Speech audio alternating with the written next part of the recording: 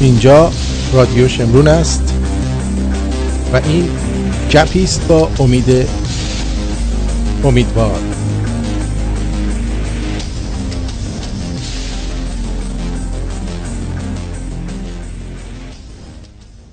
با بهترین درودها خدمت تو عزیز دل، بیننده و شنونده نازنین رادیو شمرون، در خدمت آقای امیدوار هستیم در برنامه دیگر از گپ هایی که با ایشون داریم. درود بر شما امید جان، خوش آمدید.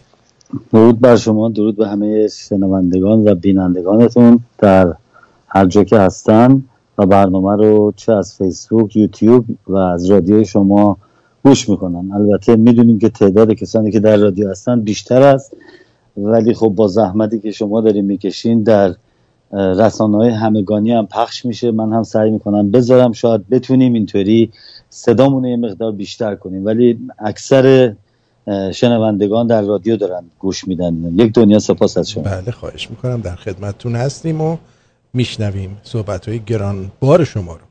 خواهش میکنم. اول ببینم اصلا من چون در فیسبوک فقط مسیجا رو میتونم ببینم چی هستش و بخونم، شاید سوالی پیش بیاد، انتقادی، هر چیزی هست، خواستم ببینم شما چطور چیزی به دستتون اومده که لازم است اول برنامه گفته شه یا برنامه رو شروع بله کنید؟ در برنامه قبلی که گذاشته بودید یک خانومی یک پیامی گذاشته بود، بذارید اگه بتونم پیداش بکنم خیلی خوشوقت میشم، که در مورد این بود که یک خانم دیگه‌ای که گویا از باورمندان جدید هستند در رشته تخصصی عرضم به حضور شما مسیحیت، به ایشون یه چیزی گفته بودن که ایشون سوال کرده بودن از شما. بذار ببینم اگر حالا ببین یه چیزی که میخوای اینجا باید، شاید هم اینجا باشه. بله نوشته بودن که ای بابا، میبینی آقای امیدوار نوشته بودن ای بابا؟ نه ای بابا که پیدا نمیشه آخه. یه دفعه من در یک چیزی گذاشت، حالا من اینو دوست دارم پیدا کنم که بهتون بگم، چون خیلی شما پیدا میکنید. آره. من یه موضوع رو بگم. ببینید در برنامه پنجشنبه من راجع به گروه‌های سیاسی و نام بردم، اسم تا اونجایی که میتونستم پیدا کنم. خیلی اینا رو شاید من نتونستم پیدا کنم، وجود دارن. بعضی از اینا ممکنه اصلا دیگه نباشن، ولی تا جایی که من تونستم در اینترنت پیدا کنم اسما رو گفتم و بعد از اون چند تا اساسنامه‌شون، مرامنامه‌شون رو خوندم و نشون دادم که شباهت چقدر زیادی داره که میشه گفت مثل کپیه. و در اونجا هم از دین اسلام، دین مبین اسلام و دین در بمونه و سکولاریسم و از این مسائل صحبت کردن که بعد از سرنگونی جمهوری اسلامی باید اینا بمونن.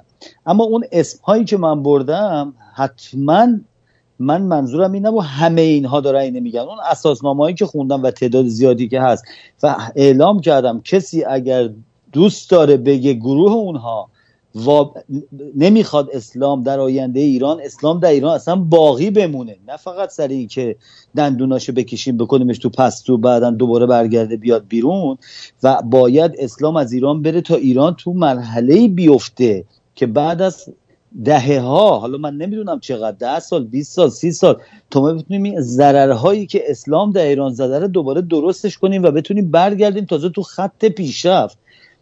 من درخواست میکنم کسانی که در این گروه ها من نام بردم اگر معتقد بر این هستن که دین اسلام در آینده ایران جایی نباید داشته باشه، یعنی به هیچ عنوان حتی در تو مسجد خودشون حکومت هم نمیکنن، توی اینا امامزادهشون، صحن امام رضا و اینا نباید وجود داشته باشه. حوزه های علمیه که نیستن ولی اسمش خودشون گوشن حوزه علمیه قوم، نمیدونم مال فلان جا، مال اون مرکز اسلامی نباید وجود داشته باشه. اینا حق ندارن زندگی کنن به روش اسلامی در ایران ما. اگر هستن بیان حتما بگن، ما صداشون رو پخش کنیم، میگیم این گروه گفتن نیست. من اسم کل گفتم و نمونه از اینها رو نشون دادم و گفتم من در اینها اینو دیدم، اگه کسی نیست البته پیامی هستش که برای ما فرستادن، اگه لطف کنین اونو پخش کنین که با صدای خودشون بذاریم، یه موقع من بالا پایین نگفته باشم تو بعدن حرف در میاد که از خودتون گفتیم ما نگفتیم. اگر اون هست میخوام بذارین تا شما اون پیامو پیدا میکنید. من اون پیامم پیدا کردم ولی اول اینو میذارم. بله اونو بذاریم بعدن برمیگردیم. بعد برمیگردیم به این یکی. بله بفرمایید. جناب امیدوار، درود بر شما. من شاهین نژاد هستم، سخنگوی جنبش رنسانس ایرانی.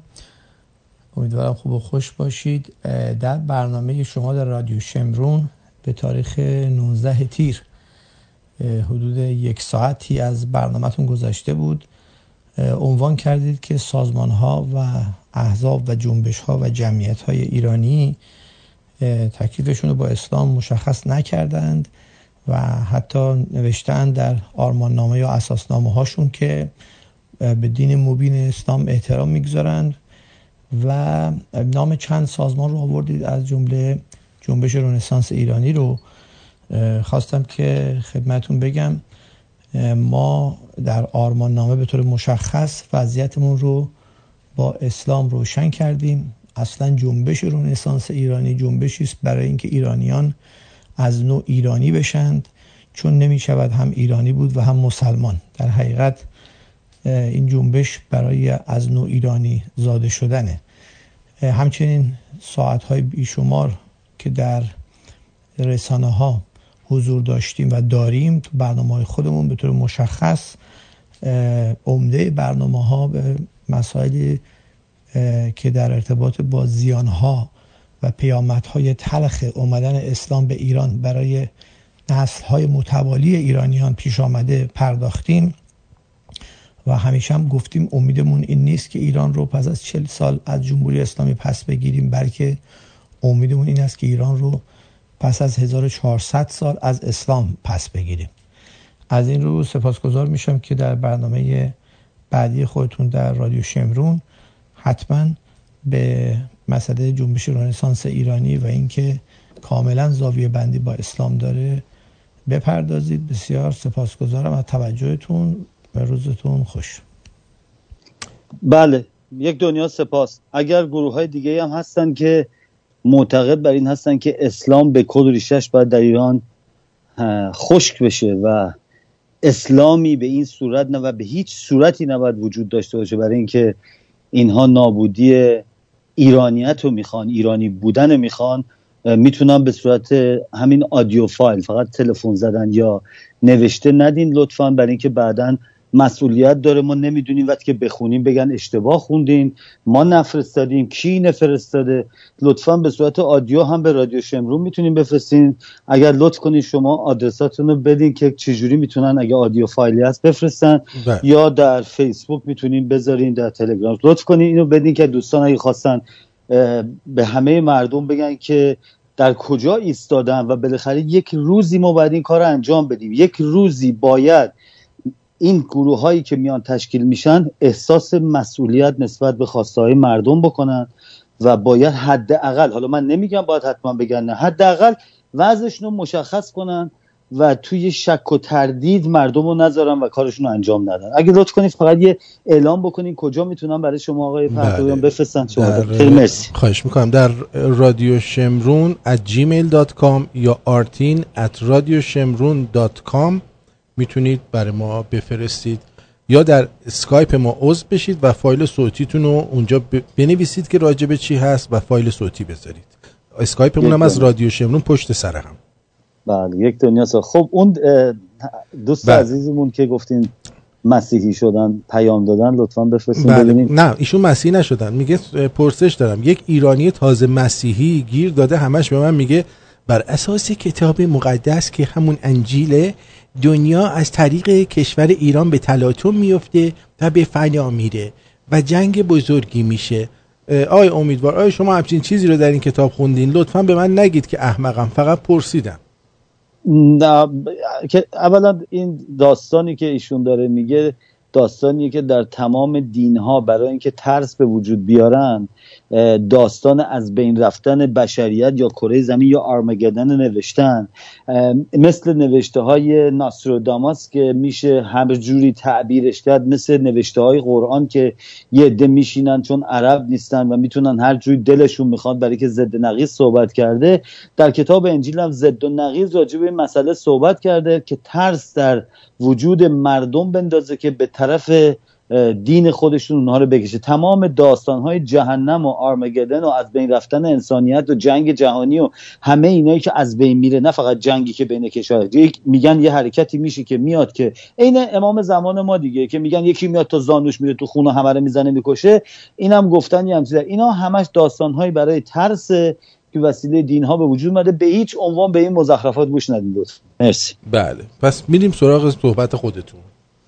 بله. خب البته چندین مسیج من در یوتیوب شما که گذاشتین بیشتر مسیج گذاشتن تو در فیسبوک من که راجع به چیزای مختلف نوشتم. مثلا نوشتم به نظر من فقط پادشاهی پارلمانی از نوع اسکاندیناوی مدل دیگه تا امروز هیچ جواب نداده به درد بخوره. یکی نوشته یک سرگردن اصلا با تعریف کرده که من نمیخوام بخونم زیاد، بهترین با درود فراوان یک جفت انسان شجاع با پروا، اینم تعریف کرده که تعریفای ذره خوب نیست. خدا این واسه این مردم نفهم گلو خودشونو پاره کردن. آن وقت تو این 900 و خورده نفر 100 نفر ویدیو رو لایک کردن، مردم چرا از حرف حساب بدشون میاد؟ میگه چطوری شده این همه آدم نگاه کردن این ور اون ور و لایک یا اینکه حداقل بنویسن که ما فهمیدیم درک کردیم، چرا نوشتن که نذاشتن؟ که من هم از اون در تعجب هستم که راجب گربه که میدوه رو دو تا پاش وای میسه یه دفعه میلیون ها هیت میخوره وسیله همه مردم. حالا مال خودمون هم میذاریم که هستن ویدیوهایی که میاد یکی داره یه دونه دختره داره میرقصه، ببینین که چقدر لایک. ما از اون چیزایی که اون دختره داره نداریم عزیزم. اونم اگه لازم باشه ما مجبوریم با این دینه همه کار بکنیم، یکی از ما پیدا میکنیم براشون، هیچ اشکالی نداره. خیلی لازم داریم یه چند تا شما که تمام عکساتون هست دیگه، شما از این براسینه و اینا زیاد میذارین اینجا، شما در این روش دارین میرین جلو دیگه، شما هم آشنا شدید با این روش. بله این دو تا چیز کار میکنه. لازمه. سکس در رادیو خیلی مهمه.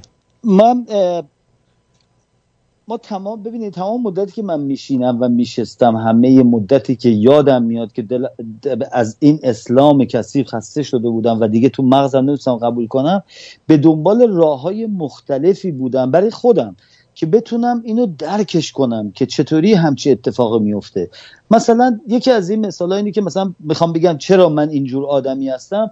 من خیلی وقتا شده مثلا با ماشین داشتم رانندگی میکردم، سر یه استاپ ساینی که وایسادم، یا استاپ ساینم نبوده ولی یه پیاده روی یه شخص پیاده داشته میومده، من برای اینکه احترام بذارم و میدونستم مثلا سردی یا گرمه وای میستادم و خیلی موقع پیش می اومد اکثر موقع این شخص یواش از یه سری من طلبکار یه نگاهی هم میکرد و انگار که من به خاطر این وایسادم ممکنه از عقب یه ماشین بیاد بگه این چرا وایساده اینجا، میرفت جلو. همیشه با خودم فکر میکردم چطور من اگه یه ماشین برای من وای میسته سعی میکنم هر چیز سریعتر از خیابون رد بشم که احترام به اون بذارم و یه دست تشکر میفرستم تموم میشه. چرا اینا نمیکنن؟ و برای من این مسئله اینقدر سخت بود درکش که در تمام نقاط در همه جاهای مختلف اجتماع من اینو دیدم که ما احترام گذاشتن به دیگران در خیلی ها از بین میره و بین رفته و اینها حتی یک کار انسانی کوچکی که وجود داره، مثلا یه آشغال پلاستیکی وسط جنگل داری راه میری افتاده، اینو وردارن بیارن توی محلش بنزن سطل آشغال، کار خیلی آسونیه. رفتن ورزش کنن راه میرن، چرا این کارو نمیکنن؟ تا اینکه چندین سال پیش به این نتیجه رسیدم که من همش میخوام با خودم میشنم میگم اینا چی فکر میکنن، بعد نستم اینجوری فکر کنم بابا اینا فکر نمیکنن، اینها مغز در یک ناحیه دیگه‌ای داره کار میکنه. تمام حرفایی که ما میزنیم یک عده الان که دارن گوش میدن به ما، مخصوصا در ایرانی‌ها این خیلی رواج داره، الان به دنبال این هستن که یه نقطه‌ای پیدا کنم من یه کلمه اشتباه بگم یا یه جایی خطایی بشه که از من ایراد بگیرن، بگن آقا کل مسئله اشتباهه، یا این که نشستن یه چیزی پیدا کنم بر علیه این که من دارم میگم یه جوابی بدن، گوش نمیدن به حرفه. حتی توی جلساتی که ما میشینیم با یه عده هموطنمون میشینیم صحبت میکنیم، حالا دوست آشنا مهمونی، ما به حرفای طرف گوش نمیدیم، ما به دنبال هستیم که چطوری جوابی برای این پیدا کنیم، چطوری خودمون رو نمایش بدیم. بله، چطوری خودمون رو نمایش بدیم یا اینکه بگیم فکر نکن ما نمیدونیم، ما هست تو بیشتر میدونیم. که ولی بعد اینو بدونن که این برنامه‌ها اینا فضل و دانش من نی، اینا تحقیقیه.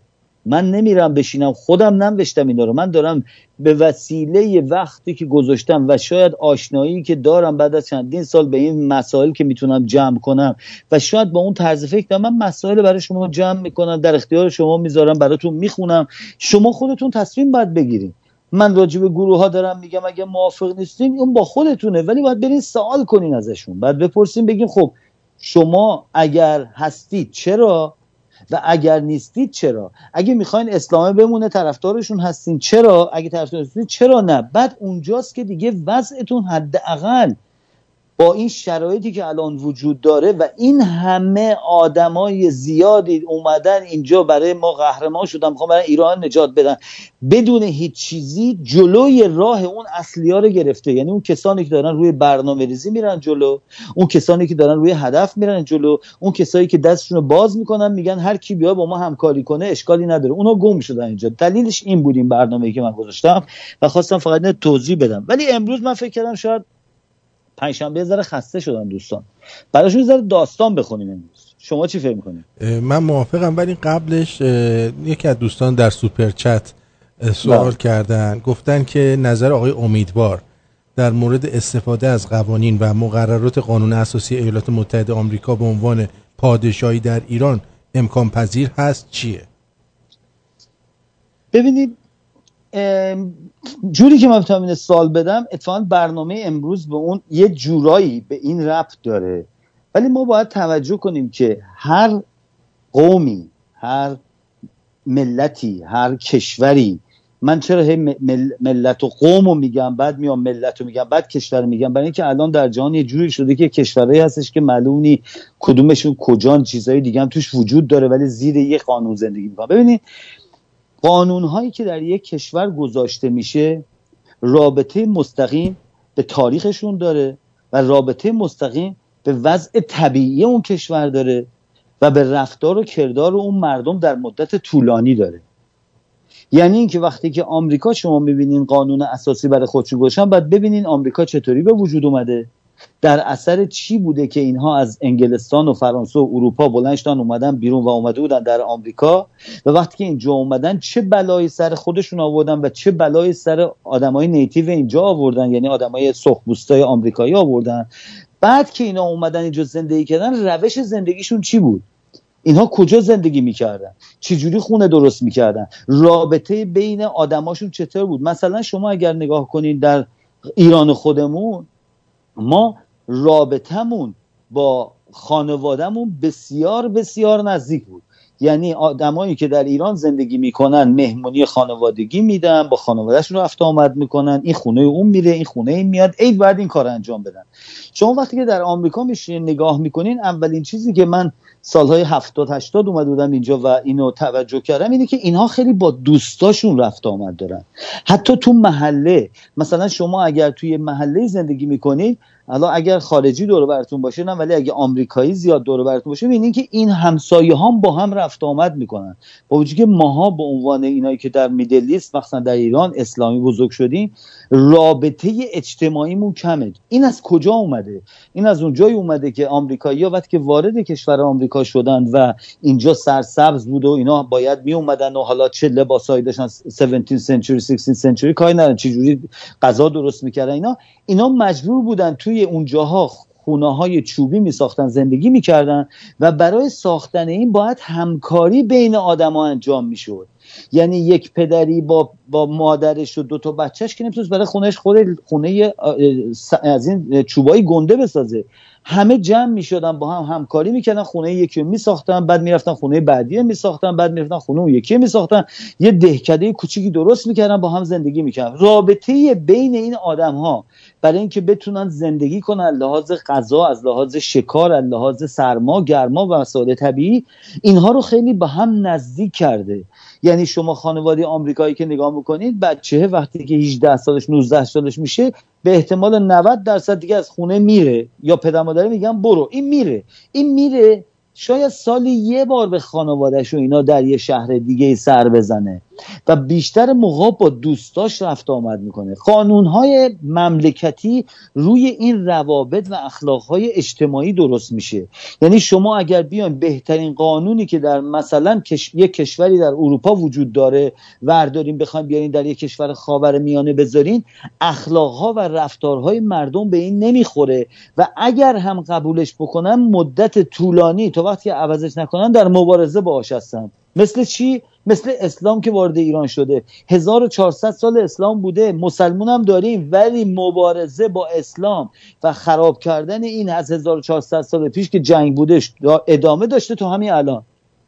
یعنی الان شما نگاه کنی که از معروف ترین چیزای زبون فارسی میگه یارو ابیخ عربه. یعنی چی؟ یعنی نمیفهمه، یعنی این سرش نمیشه. این ابیخ عربه مبارزه است. این کلمه که به وجود اومده مبارزه بوده، یعنی گفته عربا هیچی نمیفهمن. خب وقتی که میگیم دین اسلام در اونجا از پیغمبرش و امامش و اینا همه عربن، یعنی در ظاهر دارن دین پروری میکنن ولی در باطن دارن با این مبارزه میکنن. چرا؟ چون دین اسلام برای مردم ما ساخته نشده و نمیتونه جواب بده. قانونهای اساسی و قانونهای مملکتی هم عین همینه، میشه از اونها استفاده کرد برای چیزای کلیش، ولی در کل باید قانون اساسی کشور یه عده جامعه شناس و یه عده قانون دان، وکیل، سیاستمدار جمع میشن در یک جایی، یک عده جمع میشن و با تصمیم گیری و رأی گیری و اینو تغییرش میدن. یک قانون اساسی کشور به هیچ عنوان کار نمیکنه. مرسی. بله مرسی. خب بریم امروز یه ذره داستان براتون بگم، ذره خستگی اونم درده. ببینید وقتی که ما با آدما آشنا میشیم، تنها جوری که میتونیم بفهمیم اینا کی هستن یا باید از خودشون سوال کنیم که اون از خودشون سوال کردن بسیار سخته، برای اینکه هیچکی نقطه ضعف‌های خودش نمیگه. راه دیگه اینه که به داستاناشون گوش بدیم. یعنی ما بشینیم، مثلا شما یه روزی من با آقای پرتویان عزیز داریم میریم و ایشون من یه میگم میخوام برات یه داستان بگم، شروع میکنم یه داستان معمولی تعریف میکنم. از گفتن این داستانهایی که من در مدت دوستی و آشنایی میدم و ایشون میگن یا کسای دیگه میگن، ما با روحیه و شخصیت آدم‌ها آشنا میشیم که چه نوع داستانهایی روی این اثر گذاشته و چه داستانهایی درش مونده. حتی داستانهای تخیلی فکری من هم روشنگر طرز فکر من خواهد بود. این در حد بزرگتر تو جامعه هم وجود داره. یعنی اگه ما وارد کشورهای مختلف بشیم و داستانهای اینا رو بخونیم، به روحیه تاریخی مردم اون مملکت آشنا میشیم. چرا؟ داستانها رو معمولا، نه اینکه همیشه پادشاهان دستور میدادن داستان بنویسن، ولی معمولا داستانهایی که دهن به دهن میگرده داستانهای مردم اون مملکته. یعنی قشر فقیرش، قشر میان، اینجا بهش میگم میدل کلاس، یعنی طبقه متوسط، نه اشراف زاده ها و دینی ها و اینا، نه، ولی معمولی ها این داستان ها رو میسن. این داستان ها از شخصیت ها، رفتارها، کردارها، باورهای اون جامعه درست میشه میاد بیرون و ما الان اگر بگردیم به داستانهای باستانی یا فولکلور کشورها نگاه کنیم، برای ما خیلی سوال به دست میاد. حالا من برای شما یکیشو میخونم. میگه در زمانهای قدیم پادشاه و ملکه‌ای بودن که بر سرزمینی حکومت میکردن، کسی اسم آن سرزمین را نمیدانند. آنها 2 بچه داشتن، دختر و پسری که 1 سال فاصله سنی هم داشتن. پسر اسمش بود سیگار، دختره بود لنیک. حالا اسمش مهمی. این 2 جوان در تمام مملکت معروف بودن که میگفتن هم خوشیارن هم خیلی خوشگلن. به دلیل علاقه زیاد این 2 به یکدیگر، پدر اونها رو برای اونها یه خونه، یه قصر گنده میسازه، میگه شماها اینجا زندگی کنین، شما چقدر بچهای خوبی هستین، هم باهوشین، هم خوشگلین، هم نازین، میذاره تو این قصر و اینا زندگی میکنن تا یه روزی، حالا من قسمتایی از این میخونم ولی بیشترش رو خیلی معمولی میگم، یه روزی ملکه اینجا یعنی مادر اینها مریض میشه وقتی که مریض میشه این میاد به پدر پادشاه میره سر تخت ملکه، میگه تو چی داری آخه این حرفی که میزنی، من تو رو خیلی دوست دارم. میگه من 2 تا خواهش از تو دارم. یکی این که وقتی که زن میگیری بعد از من که حتما میگیری، از یه جای کوچولویی، جزیره کوچولویی، آدم فقیری، یه کسی که زور روش بوده نرو بگی، برو از یکی بگی که قبلا توی زندگی اشرافی بوده که یه دفعه هول نشه وقتی که اومده اینجا، حالا کلمات انگلیسیش نوشته اوور اکسایتد نشه، یه دفعه هیجان زده نشه وارد یک زندگی شده. دومیش هم اینه که این بچه‌های ما رو مواظبت کن که این مهمترین وظیفه توه. خب این مال آیسلنده، این داستان آیسلندی قدیمیه که ادامه پیدا میکنه. حالا چه اتفاقی میفته من با اون کاری ندارم، ولی میخوام این موضوع رو برای ما روشن کرده. ما وقتی که به این گوش میدیم، درست داستان اولا پادشاه و ملکه میشنیم، میفهمیم این کشور پادشاهی و ملکه‌ای بوده، حالا الانم نیست ولی بوده. دوما در اینجوری میفهمی که میگه 2 دختر داشت قصد داشتن، پس اینا قصد سازی میکردن، اینا جنگل نشین نبودن مثل آفریقایی. الان من براتون میخونم فهم. ما داریم هم آب و هوای اونجا رو تو این داستان بسیار کوچیکی که من فقط اولش خوندم میشنویم که ادامه پیدا کنه میگه، و بعد میریم به رفتارهای اینا که اینا رو چی اهمیت میدادن. مثلا مادره قبل از مرگش میگه این 2 تا بچه‌ای که تو رو هستن اینا از همه چی برای تو مهمتر، اینا نگهداری کن. یعنی داره قشنگ نشون میده این جامعه چقدر رو خانواده اهمیت میده، میره جلو. حالا وقتی که بیشتر بخونی ما میتونیم آیسلندیا رو به واسطه یک داستان خیالی قدیمی بتونیم اینا رو درکشون بکنیم. این مسئله برای من همیشه جالب بود. خب حالا بیایم بریم، برای اینکه میخوام یه مقدار همه اینا باز بشه، بیشتر این مسئله روشن بشه، میریم روی داستان ژاپنی. میگه این در مورد شخصی بود که اسمش بود اوراسنیما. حالا که نه، این یه روز داشته میرفته یه لاک‌پشت دریایی بزرگی، چند تا بچه داشتن این لاک‌پشت رو اذیت میکردن. این میرسه اونجا و میبینه که اینا لاک‌پشت رو اذیت میکنن، میره لاک‌پشت رو از دست اینا نجات میده، میارنش کنار. یه لاک‌پشت بزرگ دریایی. لاک‌پشت میاد از این تشکر میکنه، بهش میگه بیا من میخوام یه جا ببرمت. اینو ور میداره میبره زیر آب. صبر کنیم درست بگم، اون رو به قصد میبره یه قصر زیر آب که اسمش یه چیزی بود، یه اژدهایی هم توش بود، یه شاهزاده، یه دختر، ما بهش میگیم دختر دیگه، شاهزاده دختر هم هست، تو شاهزاده زیبایی هم اونجا بود، پرنسسی اونجا بود که اون در اونجا بود. اینا با آسایش در اونجا مدت‌ها توی جایی بود با هم دیگه زندگی میکردن، تا اینکه دختر این یارو، ببخشید این یارو مرده که لاک‌پشت نجات داد میره اونجا، بعد از چند سالی که اونجا بوده خسته میشه از این مسئله. میگه بابا جون این چیه، من میخوام برگردم دیارم، برمیگردم خونمون. اینجا چیه؟ درسته که خیلی قشنگ و قصری، اما دلم واسه ایران تنگ شده مثل خیلی از ما ایرانی‌ها. بعد که تصمیم میگیره بره، دختره میاد، شاهزاده میاد میگه چرا داری میری؟ میگه نه من باید برم. میگه خیلی خب من یه جعبه بهت میدم ولی این جعبه رو باز نکن. این برمیگرده کشورش، نگاه میکنه میبینه تمام آدما عوض شدن، ساختمونا عوض شدن، پدر مادراش مردن، همسایه‌ها مردن. میفهمه که این زمان فرق میکرده، خیلی‌ها مردن. در این جعبه که واز میکنه یه دود سفیدی میاد بیرون و دور این میپیچه و این دوباره پیر میشه که بچه تو واز نکن. حالا این داستان ادامه داره که به کجا میره، چی میشه، این مرد چیکار میکنه، حالا اونا رو کاری نداریم. ببینید شما وقتی که به این داستان گوش میدید، داستان ژاپنیه، داره راجبه اولا یه لاک‌پشت دریاییه، نشون میده اینا نزدیک دریا هستن. بعد میگه تعدادی بچه بودن که آزار میدن، یه لاک‌پشت میاد توی شهرشون، تو جامعهشون بوده. اژدها خیلی نقش مهمی داشته، یه قصر زیر آب بوده که اژدها بوده، قصر سازی میکردن. به غیر از اون ما نگاه میکنیم این شاهزاده هم داشتن در اونجا و در کنار این شاهزاده جواهر نشان و دم دستگاه داشته و میومده میداد و از اون خوشمزه تو قصر زندگی کرد و داره روابط اخلاقی بین آدما و جامعه رو داره در این داستان یواش یواش میاره جلو که چرا اون بهش داده، چرا اون جعبه داده، اونجا زندگی میکرده، چطوری زمان گذشته، زمان رو ما چه تأثیری میذاره که از جامعه دور شیم و از عزیزانمون.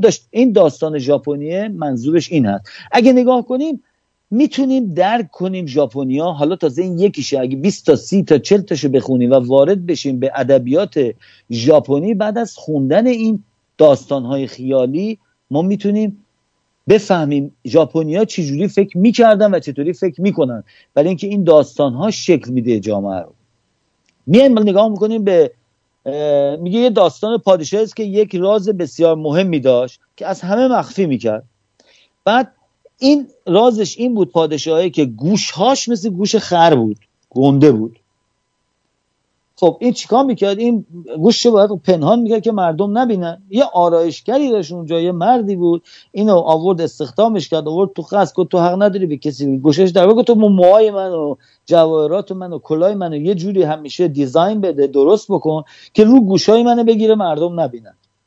یارو گفت آقا من آرایشگرم تو شهر، گفت من 10 برابر اون چیزی که تو شهر میدی بهت حقوق میدم، تو بیا برای من فقط باشی. گفت باشه. سالها این کارو میکرد و این رازو میدونست.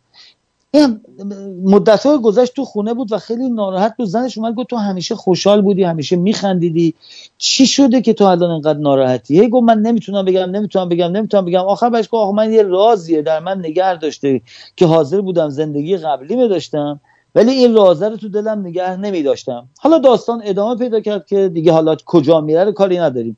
ببینید وقتی که به این داستان هندی ما گوش میدیم، داره راجع به اخلاق انسان‌ها داره صحبت میکنه که چه اشکالاتی در یک پادشاهی، در یک حاکمی وجود داره که به وسیله یک عده دیگه مخفیش میکنه. اینجا مثال گوششو زده، مثال روابطش توی کاخش، نمیدونم اگه زور به مردم میگه چه کثافتکاریایی میکنه یا کار دیگه نمیکنه، اینها رو به وسیله یه عده مخفی میکنه که این داستان اگر ادامه بدیم برین جلو، میگه که اگر این به یه عده گفته شه اون عده شروع میکنن مرید ناراحت شدن چون نمیتونن تحمل کنن این رازو نگه دارن و داستان اخلاقی در یک اجتماع داره به مردمش میده که در داستانهای دیگه هندی هم اگر بریم از اینها وجود داره که تخیلی هم درش هست.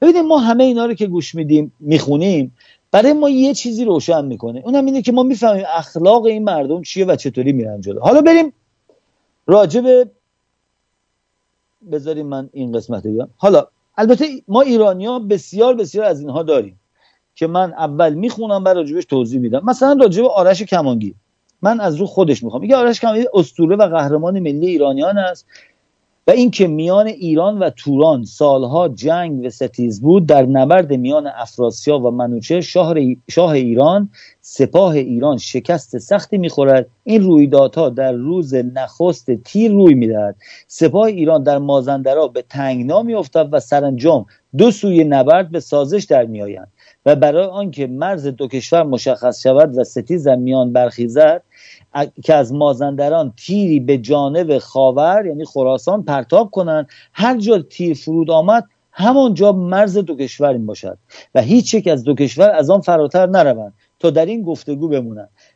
سپندار ایزدبانوی زمین پدیدار شد و فرمان داد تیر و کمان آوردن. آرش در میان ایرانیان بزرگترین کماندار بود و به نیروی بیمانند تیر را دورتر از همه پرتاب میکرد. سپندار به آرش گفت تا کمان را بردارد و تیری به جانب خاور پرتاب کند. آرش دانست که پهنای کشور ایران به نیروی بازو و پرش تیر او بسته است و باید توش و توان خود را در این راه بگذارد. او خود را آماده کرد، برهنه شد و بدن خود را به شاه و سپاهیان نمود و گفت ببینید من تندرستم و در وجودم هیچ اشکالی نیست، ولی میدانم چون تیر را رها کنم نیرویم با تیر از بدنم خارج میشه. آنگاه آرش تیر و کمان را برداشت و بر بلندی کوه دماوند برآمد و به نیروی خداداد تیر را رها کرد و خود بیجان بر زمین افتاد. حالا دیگه میره کارهای دیگه هم میکنه که این تیره از تمام روز داشته میرفته رو آسمون رفت، رو کوه رفت، دشت رفت، دریا. اینا داستانهای خیالیه، عین داستان لاک پشته که حرف میزنه برای پلو اژدها، عین اون که نمیدونم تور وجود داره، داستانهای یونانی وجود داره، داستانهای نمیدونم اسپانیایی وجود داره. در ایرانی هم این آرشه، ولی این فقط داستان این که یه آدمی رفته تیرو کشیده و این دو تا گروه اونجا بودن داشتن میجنگیدن نیست. این داره میگه که برای کشورت تو باید جون تو بدی، تو اگه جونتو ندی همون بغل میفته کشور در بین میره. داستان آرش کمانگی داستان اینه که به هر کسی در هر جامعه وجود داره باید با تمام وجودش برای نگهداری سرزمینش. ببینین در کشور ما اینجا راجع به سرزمین بیشتر صحبت میکنه تا مسائل دیگه. دلیلی هم که 1400 سال بعد از اسلام نتونستن ماها رو عربمون بکنن به خاطر همینه که ما در داستانهایی که گفته شده و به ما رسیده همیشه سر ایران زمین برای ما اعتبار بالایی داشته و رفته جلو. این نشون دهنده ای که اگر یک نفر که ایرانی نیست اینو ترجمه کنیم برای این بخونه و بخشونه قشنگ خردمندانه به این گوش بده، جریانی که در این پیدا میکنه اینه که مردم ایران در بدترین نقطه‌ای که وجود دارن جونشون رو برای کشورشون خواهند، برای مرزشون، در حقیقت برای مرزشون، حالا هم میشه کشورشون دیگه، حالا از اطرافش، حتی توش، برای خاکش، برای مردمش، برای حالا ممکنه مرزش نه ولی آدما رو دارن میکشن ولی بلند میشن که مثلا داستان، من اون اینجا ندارم از خودم، داستان کاوه آهنگر حتما همه شنیدیم. کاوه آهنگر خیلی داستان معروفیه ولی این داستان چه معنی میده؟ من بهتون قول میدم اکثر کسایی که داستان کاوه آهنگر رو گوش میدن دارن راجع به کاوه آهنگر فکر میکنن. داستان راجع به کاوه آهنگر نیست. داستانی که ضحاک 2 مار رو دوشش داشته میومده جوونا رو میگرفته میبرده به خورده اینا میداده، این اول داره توضیح میده که چجوری اون قدرتمندانی که اونجا بودن جوونا اینا رو میکشتن، مثل الان ایران. وگرنه به کسی که به مار که مغز بچه نمیده که، وجود نداره هم چیزی. اینا در داستانهای فانتزی و خیالی ضعف‌ها و فشارهای جامعه رو هر قومی در اون جا میده، هر ملتی در اون جا میدن که ما نگاه میکنیم داستانهای مختلف که حالا براتون بعداً هم میارم، یه چند تا دیگه میخونم، وجود داره. ولی اینجا وقتی که کاوه آهنگر چند تا بچه‌شو میبرن، یه بچگیشو میان ببرن، میگه نه دیگه نمیتونم، میگه یعنی تا یه حدی این آدم حد صبر کرد، حتی بلند نشد ولی مجبور شد بلند شه به جنگ بره. ولی حرکت اینه که وقتی که این اون چرمو زد روی اون شروع کرد حرکت کردن، این هیچ کاری نمیتونه بکنه. این تکی اگه بلند میشد میرفت جنگ اونجا، همون اولی که اومد با تیرکمان میزد میکشتش. کاوه آهنگر قهرمان این داستان نیست. مردمی که پشت کاوه آهنگر بلند شدن نیرو به اون دادن و قدرت دادن. در تاریخ ایران نشون داده شده کسانی که تونستن مملکت از بدبختی درن، مردم پشتشون رفتن. این پیام داره به مردم میده در آینده، از گذشته ها داره برای ما میاد که شما در آینده ایران ممکنه به همچین بلایی مبتلا شین، ولی احتیاج اگه کاوه آهنگری است پشتش باید جمع شین. اگه پشت خالی بزنین کاوه آهنگر تنهایی کاری نمیتونه بکنه. ببینید این داستان این نشون میده که اولا در کشور ما ظلم زیاد بوده که مسئله این بوده که اون میزده و میکشته و میخورده و نمیدونم بچه‌ها رو اذیت می‌کرد، مغزشون رو اذیت می‌کرد، شکنجهشون میداده، حتی آدمی که روی شونه‌هاش داره مار داره. نشون میده کشور ما همیشه در یه فشاری در یه جا بوده، یه جوری اذیت میشده. حالا بعد بریم دنبال این بگردیم که حالا اون باورهای اون آدما چی بوده تو اون لحظه، با داستانهای دیگه ایرانی میشه اینها رو آورد بیرون و خون. حالا بریم مال اسکیموها رو براتون بگم. من چون میخوام اینا با هم ربط پیدا کنه باید یه چند تایی حداقل 5-6 تا براتون بگم. میگه پیرزنی در خانه کنار دریا. من اینا رو چون ترجمه کردم اگه یه جای کلمات اشتباهه اینا از اشکال از من بدون، اینا از داستانی که اینا دارن. شکارچیان محله به شکار میرفت که معمولا شکار خرس. یه پیرزنی توی خونه کنار دریا زندگی میکرد. اون محله‌ای که زندگی میکرد شکارچی داشتن، جوونای دهشون شکار میرفتن، معمولا میرفتن شکار خرس. شکار دیگه هم میرن شکار خرس میرفتن میکشتن میآوردن. یه روز که میکشن میارن دنده های این خرسه رو میدن این پیرزنه بخوره. این پیرزنه میگیره و حالا سوپ درست میکنه، باربیکیو میکنه، من نمیدونم ننوشته اینجا، ولی اینی که میخوره تموم میشه اینا بلند میشن برن به این میگن که ببین ما وقتی رفتیم این خرسه رو گرفتیم، این خرسه یه بچه کوچولو داشت که ما دلمون نیومد بکشیمش، اینو میشه ما بدیمش به تو نگرش داری؟ نگاه میکنه یه بچه خرس کوچولو مثل گربه، میگه آره بده به من. داستان اینه که این بعد اینو نگه میداره، شروع کنه به این غذا دادن. این خرسه خیلی سریع بزرگ میشده و چون با این بزرگ شده بوده این بهش حرف زدن و رفتارهای انسانی یاد داده. خرسه اصلا با این که صحبت میکرده. بچه‌های دهکده میومدن با این خرسه رو ببینن چون یه جالب بود، از موقع کوچولویی باش دوست بودن و با این بازی میکردن. ولی هر شب قبل از خواب پیرزنه به خرسه میگفت یادت باشه این انسان‌ها رو روشون نمیشه حساب کرد، هر لحظه دشمن تو میشن، یادت باشه اون ناخوناتو نیاری بیرون هیچ وقت. میگه چرا؟ میگه برای اینکه اون وحشت رو میندازه. حتی اگه تو خوبم باشی انسان ها اینقدر ترسوان که سریع دشمنت میشن بعد از بین میبرن. ببینید حالا ادامه داره این داستان، چی میشه کجا میره کاری نداری. ببینید این مثلا مال اسکیموآست، این اونجا خرس بوده، اونجا یه محله‌ای بوده که میرفتن ماهیگیری میکردن، شکار میکردن، میآوردن شما رابطه اجتماعی اینا رو میفهمید. از اون ور نگاه میکنی میبینید که این داره به این با این داستانش داره میگه ما انسان‌ها خوی وحشی داریم، با اولین چیز عاشق میشیم، با یه ذره اونورتر دشمن میشیم. داره اینو یاد میده. این توی آدمای خودشون این وجود داشته که اینا این داستان ساختن، وگرنه هم تو عادی که نمیومدن راجع به این صحبت کنن. ببینید اینها تمام شخصیت‌های یک جامعه رو برای ما میاره بیرون. حالا در مدت تمام این سالها ما شنیدیم راجع به اسلام، شنیدیم راجع به این، داریم مبارزه میکنیم و تمام سعیمون هم اینه که این مردم ما حداقل یکی یکی 10 تا درک بکنن که این اسلام از هیچ جهتی نمیتونه برای ایران خوب باشه. من ادامه میدم با یک نوشته مال اولا اسلام چون قوم نیست، کشورم نیست، خطرناکه. برای اینکه اینا اصلا اهمیت به مردم و سرزمین نمیدن. اینها این باورهاشون مهمه. ولی بریم گوش بدیم به این که اینا چی گفتن. بذاریم من ببینم براتون اونو بیارم که هستش. خیلی خوب. میگه که معجزه بسیار به پیامبر اسلام نسبت داده شده است. این جوری که از منابع یاد میکنن که بالغ بر 1000 معجزه برای حضرت بوده. بعد میاد اینجا میگه که این موضوع بر 2 قسم معنوی و فلان. یکیش هست شق القمر. البته ما شنیدیم میگن علی با شمشیر زده، اینا میگن محمد زده. میگن محمد با یه روزی داشته میرفته، حالا به چه دلیلی یه دفعه دیوانه میشه میزنه ما رو وسط یکی میکنه.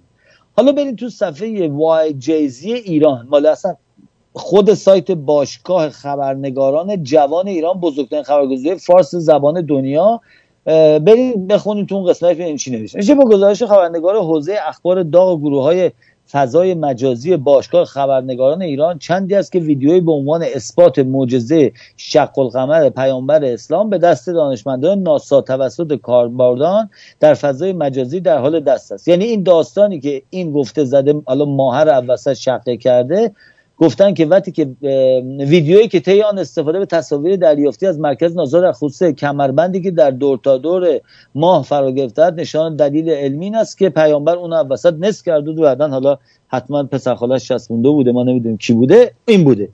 ببینید حالا بریم داستان‌های اسلامی رو شما وقتی که بخونین، حماسه ها یا نوشته ها، شما نگاه میکنیم این یک کدوم از اینها مثل این داستانهایی که من خوندم برای سرزمین، برای نجات مردم درش وجود نداره. درش کشتار وجود داره، دستور کشتن میدن، میزنن، جنگ میکنن. برای اینکه یه مقدار این باز بشه، اون یه ویدیویی که فرستادم یکی از همینا در ایران میشینه اصلا درس اسلام میده، آخوند نیست تا کچلواریه، یه 4-5 دقیقه این چیز دیگه، این حرومزاده یاسر عرفاته. آره حالا همون اونو بذارین فقط گوش بدم به این برگردیم، بعد همه اینا رو کنار هم یه ذره راجع بهش صحبت کنیم. مرسی. بنی نذیر اینا هم عهدشکنی کردن و عمرو بن جهاش رو برای ترور پیامبر فرستادن. پیامبر گفتن ما سر مالیات بحث داریم، بیا حالا صحبت کنیم. پیامبرم من باب اینکه وقت احساس قشون کشی اونجا چیزا شب تنها تشریف بردن، رفتن توی محله اینا دیگه بیرونن. بنی نذیر نشستن، گفت وایسا الان میگم بیاید. پیامبر دعوت به خونه هم نکردن، تو سایه یه دیواری پیامبر نشست بیرون. بعد عمرو بن جهاش هم قرار بود که، حالا عمر بن جهاش هم میگن، قرار بود بیاد از بالای سنگ بزرگی بنزه رو سر پیامبر، کار تموم بشه. پیامبر از طریق جبرئیل آگاه شد. جبرئیل اومد گفت پاشو برو. پیامبر بلند شد و دوان از اون منطقه خارج شد، اومد بیرون. اینا هم ترسیدن، گفتن کجا فهمید فلان. این ماجرا همینجوری ادامه تا سال 4 هجری اینا همینا بلند میشن از مدینه میرن به سمت چیز، حتی شما عرض میکنم به قریشیا، میگن که بیاد به محمد بجنگید، ما هواتونو داریم. خبر به پیامبر میرسه دیگه، یه درگیری در میگیره بینشون و اونا هم سال 4 هجرت باید به احتمالاً باشه. میگن از اینجا پاشید برید، فقط شما هم میکشیمتون نه چیزی، پاشید اینجا برید. بلند شدن، اینا هم رفتن بالاتر از اونجا، تو کجا؟ تو خیبر ساکن شدن. رفتن تو خیبر و یه عدهشون اصلا رفتن تا خود اورشلیم، رفتن به شام، برگشتن کلا. اینام عهدشکنی کردن. باز دوباره هموناشی که تو خیبر یا خورده اون اطراف خیبر فدک و اینجور چیزا مونده بودن اومدن رفتن پیش بنی نظیریا، گفتن ببین ما میایم با چیز صحبت میکنیم با قریشا، یه جنگ کلی، یک اجماع عمومی را میندازیم دیگه، اینا رو میشکنیم. بنی نظیریا ترسیده بودن، اینا میگفتن که بابا شما دوتا رو جیگر جنگ هم نداشتید. خب پیامبر باز اینا محاصره که باز گفتن غلط کردیم، مثلا در رفتن جیگر جنگ. بله ببینید گوش بدیم به یکی از داستان‌ها، داستان‌های دیگه هم هست براتون میگم. شما قشنگ نگاه کنید، این داستان فقط کشتاره. یعنی داستانی که شما از قوم اسلام میشنوین، از طرفداران اسلام میشنوین و در اسلام اومده از روز اول با کشتار و جنگ درست شده، نفرت. حالا شما فکر کنین جامعه‌ای که پیرو یک همچین باوری باشه و داستان‌هایی که شما می‌خواید برای بچه‌هاتون بگین از کشورتون، داستان‌های کشتن و کشتار و کلک و اونو جمعش کنیم و حالا اونا رو جمع می‌کنیم یه جا می‌زنیمشون و کافر جدی سرشو بزن و اینا رو میگن، شما چه نوع جامعه‌ای به وجود میاد و بچه‌های شما چی میشن؟ ببینید ما داریم آموزش میدیم به این بچه‌ها برای آینده.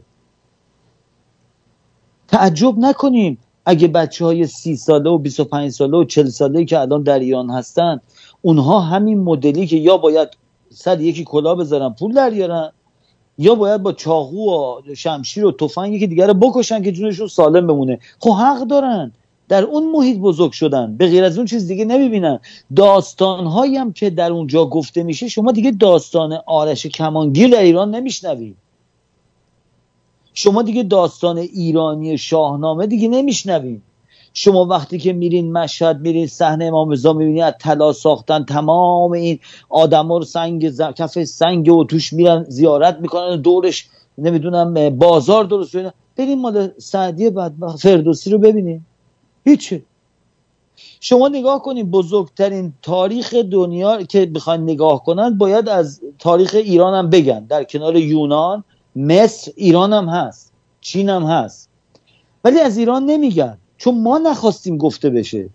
برای همین که شما نگاه میکنید ببینید مقبره کوروش رو در اونجا ما داریم دورش ویدیو من دیدم بعد که مردم دارن فیلم برداری میکنن، یارو داره بزاش هم میچرونه از بغلش. آخه شما نگاه کنید مملکتی که تاریخ خودشو به این نقطه رسونده که یک عربی که با این طرز فکر در یه جا زدن کشتنش، حالا خاکش کردن نکردن من نمیدونم، حالا فرض کنیم رضا رو اونجا خاکش کردن که مشروب خورده بوده، سمیش کرده بودن، شراب خورده بوده، شراب خور بوده، می اومده اونجا شراب میخورده، مست میکرده، دعوا رو مینداخته، آدما رو میزده، میکشته، مردم شهر رو دیوانه کرده اون رضا از طرف خلیفه اسلامی، میکشنش. عین تمام امامایی که الان شما اگه برین تاریخ امامای شیعه رو بخونید تمامشون رو کشتن، یکیشون جون سالم به در نبوده، یکیشون که جون سالم به در بوده همون بچگی سرشو بریدن انداختنش دور، گفتن آقا این اصلا دیگه نیاد، نسل اینا خطرناکه. پس ما نگاه کنیم این داستان ها تاثیر میذاره روی آدما که آدما چجوری فکر کنن. مثلا شما نگاه میکنید میگین خب چرا بودایی‌ها این مدلی ان؟ خب ما اگه بریم نگاه کنیم مثلا اینجا من حالا براتون میخونم The Young Single، یک پدر مجردی یه پسر داشت که خیلی دوستش داشت، از همه دنیا بیشتر دوستش داشت. وقتی که این از خونه میره بیرون که بره کار بکنه، کشاورزی کنه، حالا از خودم میگم یادم اومد داستانش، یه عده از یه شهر دیگه، از یه قوم دیگه، از یک قبیله دیگه حمله میکنن، تمام شهر رو آتیش میزنن و بچه ها رو میکشن. توی یه بچه اینم ور میدارن میبرن با چند تا بچه مثل غنیمت. این که برمیگرده اونجا میگن چی شد؟ میگن همه رو آتیش زدن کشتن، بچه تو هم توش بود، جسد بچه هم میبینه، خیلی ناراحت میشه، سالها اصلا این نمیتونسته بخوابه تا اینکه میاد یه خونه برای خودش درست میکنه بعد از چندین سال تو اونجا نشسته بوده و ناراحت بوده هنوز. پسر این از اونجا فرار میکنه، حالا مثلا 1 ماه 2 ماه 6 ماه نگفته اینجا چرا، برمیگرده میاد پشت در میزنه و این میگه کیه؟ میگه من پسرتم. میگه پسر من مرده. میگه نه بابا من پسرتم. میگه دروغ نگو، تو دروغگو هستی، نمیاد. پسر هی اصرار میکنه، میگه نه. آخر پسر ناامید میشه و از دم خونه میره.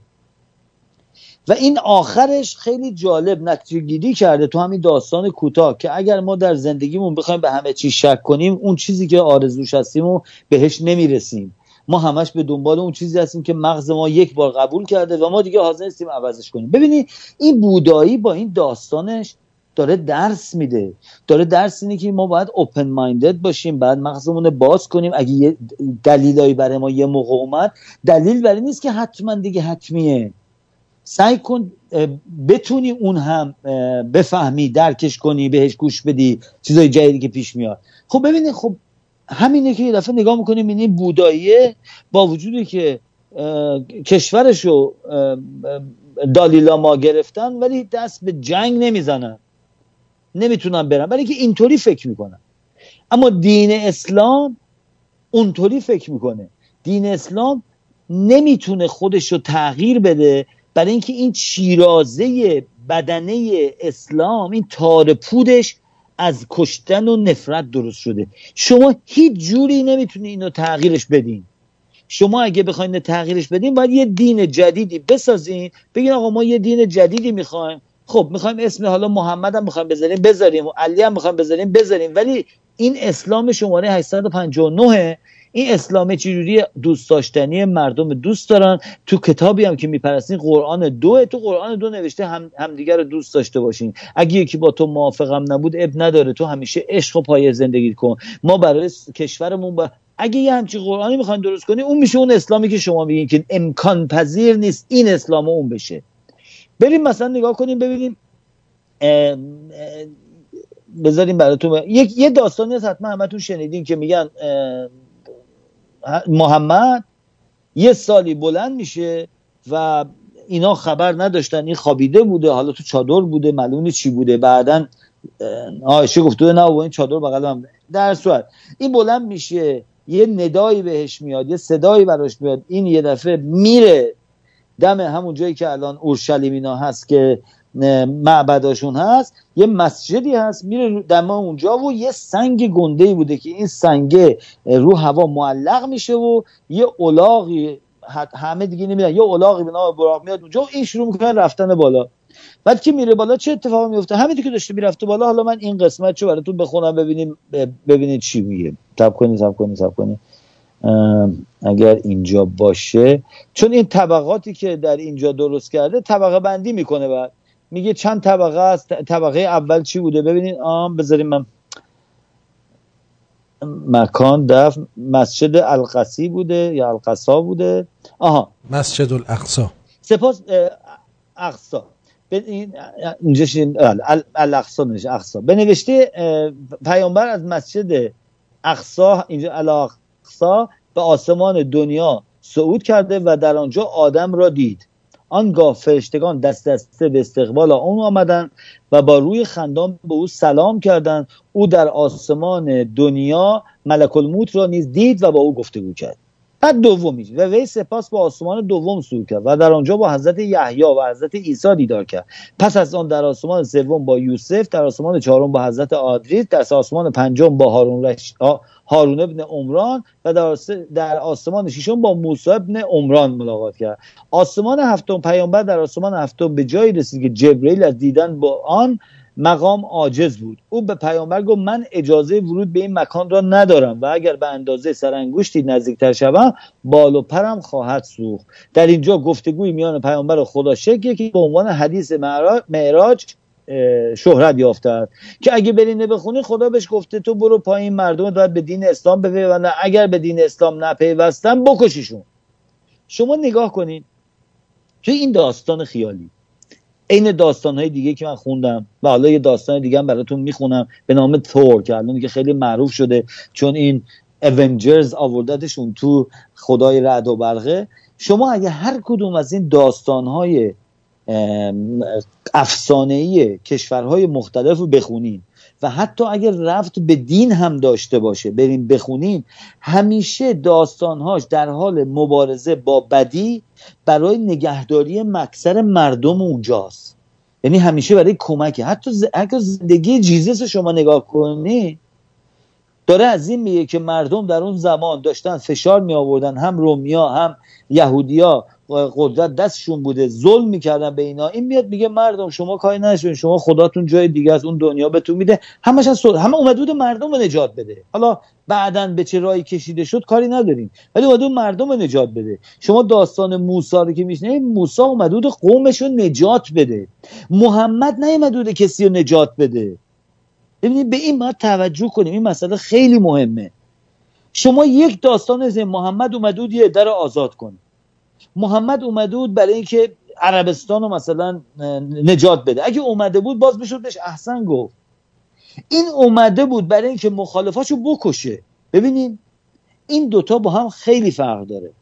این همون داستان است که میگن یارو اومد گفت آقا تو چرا ناراحتی، گفتش که اون یکی 30 تا گوسفند داره من 10 تا گوسفند دارم، گفت میخوای 20 تا دیگه هم به تو بدیم، خب ناراحت نباش. گفت نه من نمیخوام، برو 20 تا از اون پدر سوخته بگیر.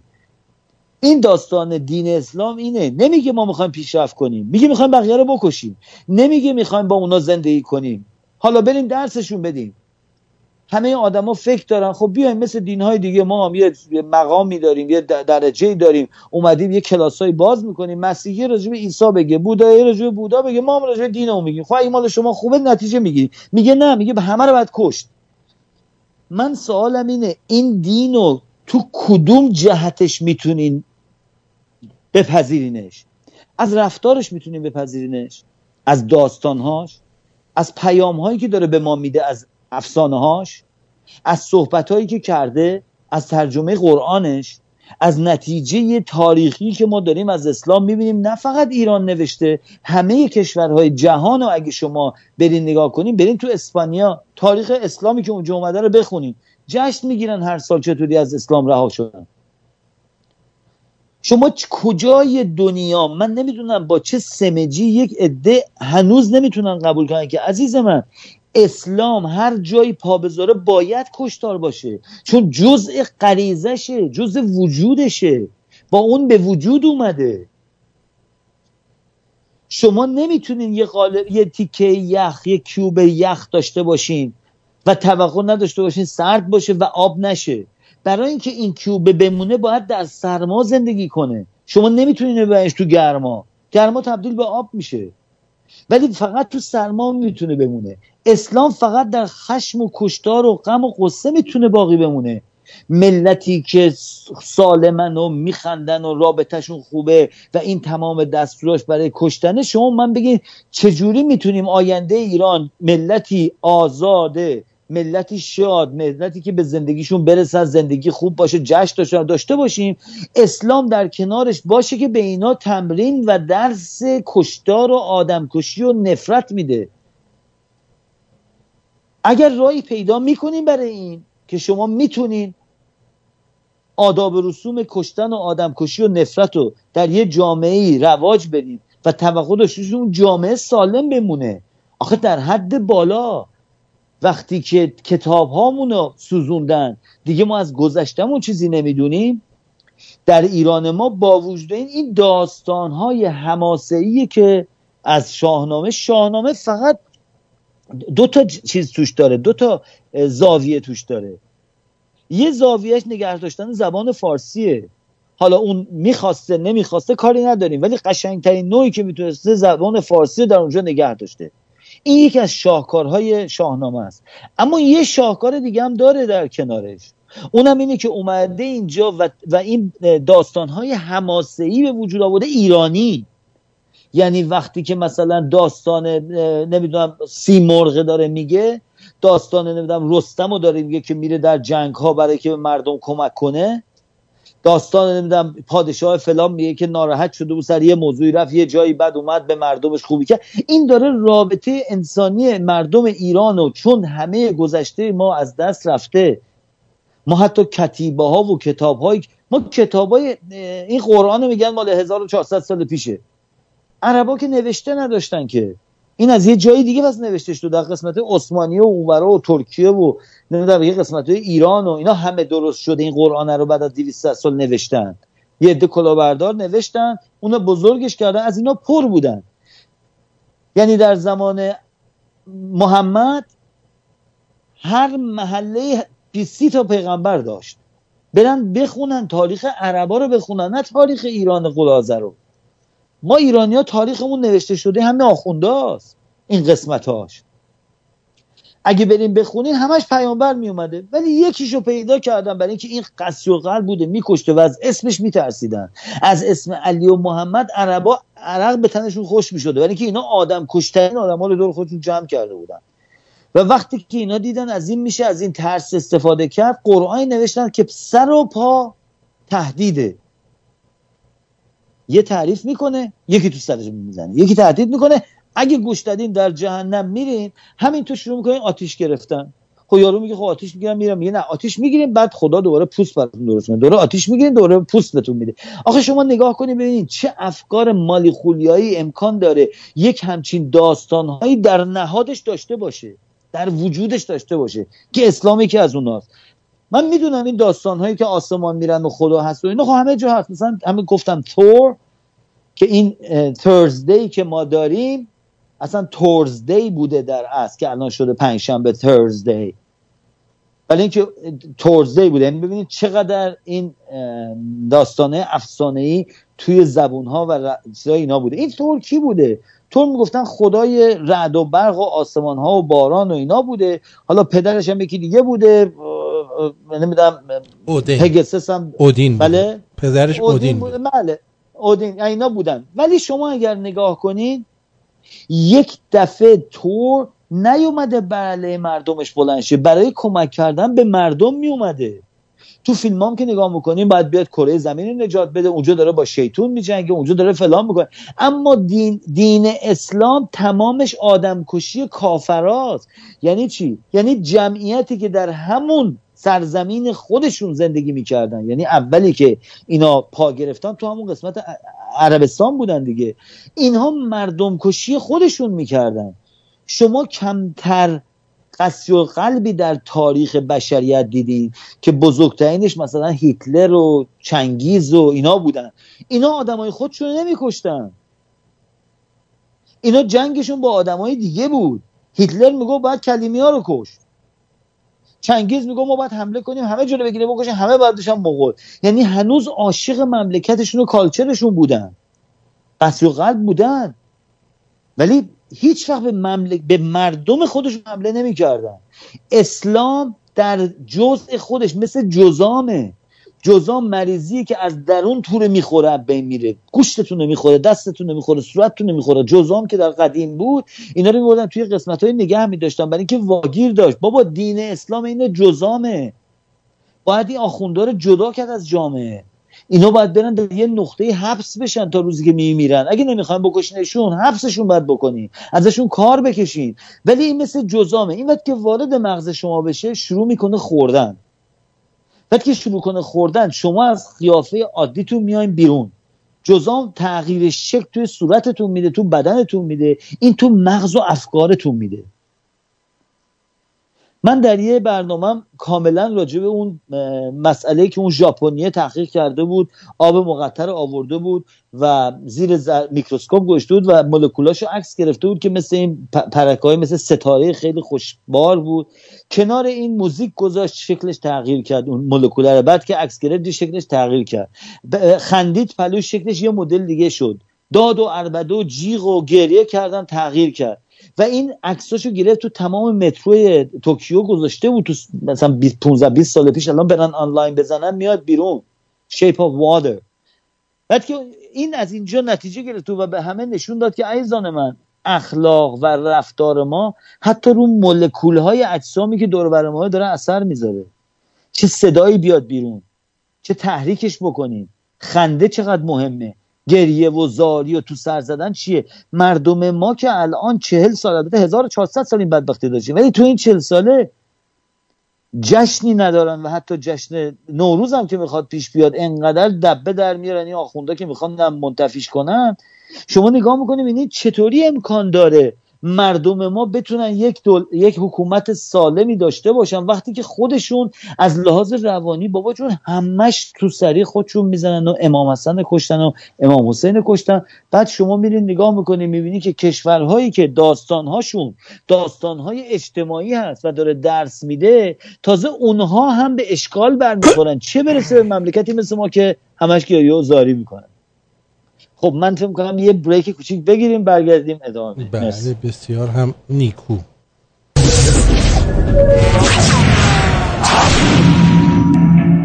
Alright, I wanna live in freedom. I wanna dance with my demons.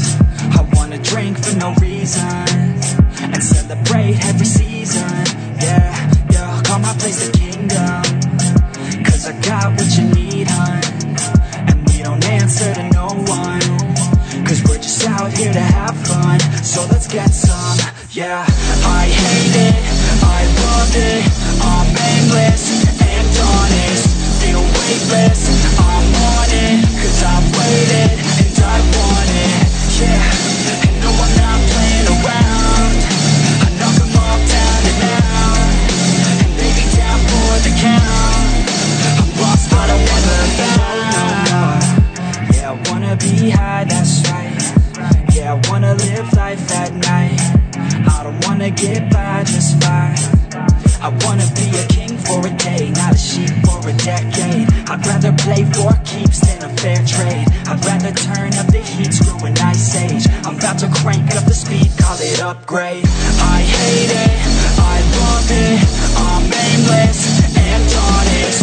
Feel weightless, I'm on it. 'Cause I've waited and I want it. Yeah, and no, I'm not playing around.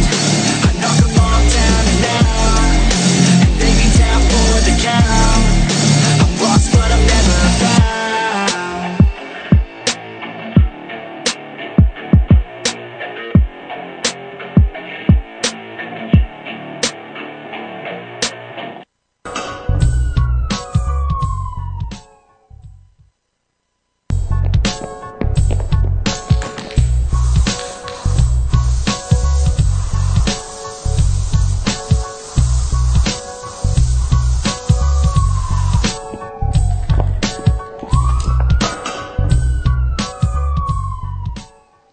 درود مجدد خدمت شما. خواهشاً درود. اول یه توضیح برای دوستان بدیم که چرا مدل موزیکای مقدار عوض شده. همینطور که میدونیم برنامه داره لایو روی یوتیوب و فیسبوک هم میره و اشکالاتی میگفتن لحاظ کپی رایت موزیکا. مجبور شدیم یه سری موزیک برای تفریح بین این خستگی در کنه بین برنامه‌ها بذاریم، اونایی که کپی رایت نداره و کسی نمیتونه بیاد بگه این مال ما بوده و اذیت بکنن. دلیلی که این نوع موزیکا پخش میشه که خیلی هم قشنگه، فقط خواستم بگیم برای همینه که بیشتر موزیکا رو نمیتونیم پخش کنیم. خواستم توضیح بدم. سپاس. خب ما ببینیم، من مدتی که الان 1 ماه 2 ماه هست، هم فیسبوک مخصوصا 1 ماه هستش که برنامه داریم، خیلی منتظر بودم سوال بشه راجع به مسائل و چون سوال پیش نمیاد طبق معمول من خودم باید خودمو زیر سوال ببرم، وگرنه کسی نبرده زیر سوال. حداقل الان شاید چندین سوال منطقی و درست وجود داره که باید از من بشه. اونم اینه که آقا شما که اینجا داری حرف میزنی، خب همش داری میگی اینا بدن، حالا راهش چیه؟ اینو کسی سوال نکرده که به نظر من راه چیه. و یا اومدم از گروه‌های سیاسی ایراد گرفتم گفتم اینا این کارو کردن، یکی برگرده بگه آقا خودت چیکار کردی، چرا اینا ایراد میگیری؟ اینو من نشنیدم. البته یه نفر الان یه مسیج داده در زمینه صحبتی که آقای نژاد انجام دادن. بفرمایید. آقای علی گفتن که آقای شاهین نژاد با خانومش در پاریس رنسانس ایرانی رو انداخته بودن و دکتر ستوده هم دعوت داشتن. خانومشون رفتن بالای سن و گفتن که زنان باید با مردان برابر باشن. بعد اضافه کردن که در قرآن هم در سوره نساء احترام به زن گفته شده. من رفتم گفتم در سوره نساء آقای شاهین نژاد هول شد و خانومش رو کشید کنار. در شورای ملی هم به عنوان برگزار کننده با خانم زری محی‌الدین و نازیلا گلستان و آقای پیرزاده آمده بودن. چه کسی او را انتخاب کرده بود؟ خودش و خانومش دروغ میگویند. خیلی خوب، اینم جواب اگر لازم باشه با آدیو فایل جواب شما رو خواهند داد که چی از من، چون اطلاع کامل ندارم از این برنامه، نظری راجعش نمیدم، ولی دوستان باید بیان ببینیم. این میرسه اونجایی که از من پرسن پس ما چیکار باید بکنیم. ببینیم ما چیکار باید بکنیم. خیلی سوال مهمیه و دلم می‌خواد یکی فقط خیلی ساده، اصلا حالا مخالف و موافق من کاری نداریم، که آقا این حرفا رو میزنید چیکار باید بکنیم. ببینید عزیزان من، اولین چیز اینه که ما باید همه چی رو زیر سوال ببریم. این همه چیز زیر سوال بردن، question everything، یکی از مهمترین قدم‌ها برای رسیدن به آزادی اجتماعی. یعنی ما کورکورانه به خاطر اینکه یکی دوست داریم یا میترسیم یا اینکه احترام میذاریم یا اینکه پول بهمون داده یا اینکه رفیقمونه، اگه ما بخوایم یه چیزی رو نگیم و بذاریم حالا اب نداره این رفیقم دیروز باهاش چلو کباب خوردم حالا امروز نمیتونم تو این جمع بشینم بهش بگم آقا تو این مزخرفی که میگی چیه، اینا رو باید بذاریم کنار. یعنی باید همیشه همه چی رو سوال کنیم. به غیر از اون کورکورانه به دنبال ایدئولوژی رفتاری نریم، برای اینکه به کل حرکت داره ضرر میزنه. ایدئولوژی سیاسی الان در این موقع تاریخی به ضرر حرکت نجات ایرانه. چرا؟ برای اینکه شما وقتی که موضع سیاسی میگیرین اختلاف بین گروه ها پیش میاد. وقتی که اختلاف پیش اومد هدف اصلی که نجات ایرانه میشه دوم. هدف اول ایرانه. ما اگر این عقاید و باورهامون رو برای روزی که اونجا همه اینها نوشتن دموکراسی، آزادی، حقوق بشر و انتخابات آزاد، اگه همتون با هم اینو قبول دارین، حالا 2 ممکنه قبول نداشته باشن اونا نیان، ولی وقتی که 95% این گروه ها به این 4 مسئله که من گفتم معتقدن، پس شما که همتون یه چیزی میخواین، پس قراره در آینده ایران یه دموکراسی به وجود بیاد که مردم بتونن رأی آزاد بدن. پس دیگه دعواتون سر چیه؟ پس چرا هول میشین با هم جنگ و دعوا میکنین؟ چرا با هم سر یه میز نمیشینین؟ چرا وقتی که سر یه میز نیستین به هم احترام نمیذارین؟ چرا به هم دیگه شک دارین؟ چرا هر کدومتون میخواین زرنگی بکنین؟ دلیلش چیه؟ برای اینکه اینا به فکر اون نیستن. وگرنه اگر مردم قراره تصمیم بگیرن، الان گفتن این که من باور کدوم حزب دارم، جز این حزبم، هوادار این حزبم، بعد گذاشته بشه کنار، بریم برای نجات ایران. وقتی که ایران نجات پیدا کرد طبق نوشته های خود اینا که حالا کی میدونه که اون موقع چی فکر کنن اینا، چون کلک و ملک زیاده در بدبختی ما، در جامعه ما دروغگویی رواج داره به خاطر این دین اسلام، به خاطر رفتارهای اسلامیشون دشمنشون باید بین برن. تمام قرآن و دین اسلام و تمام نوشته هاشون و تمام داستانشون اینه که آقا دشمنتو بکش.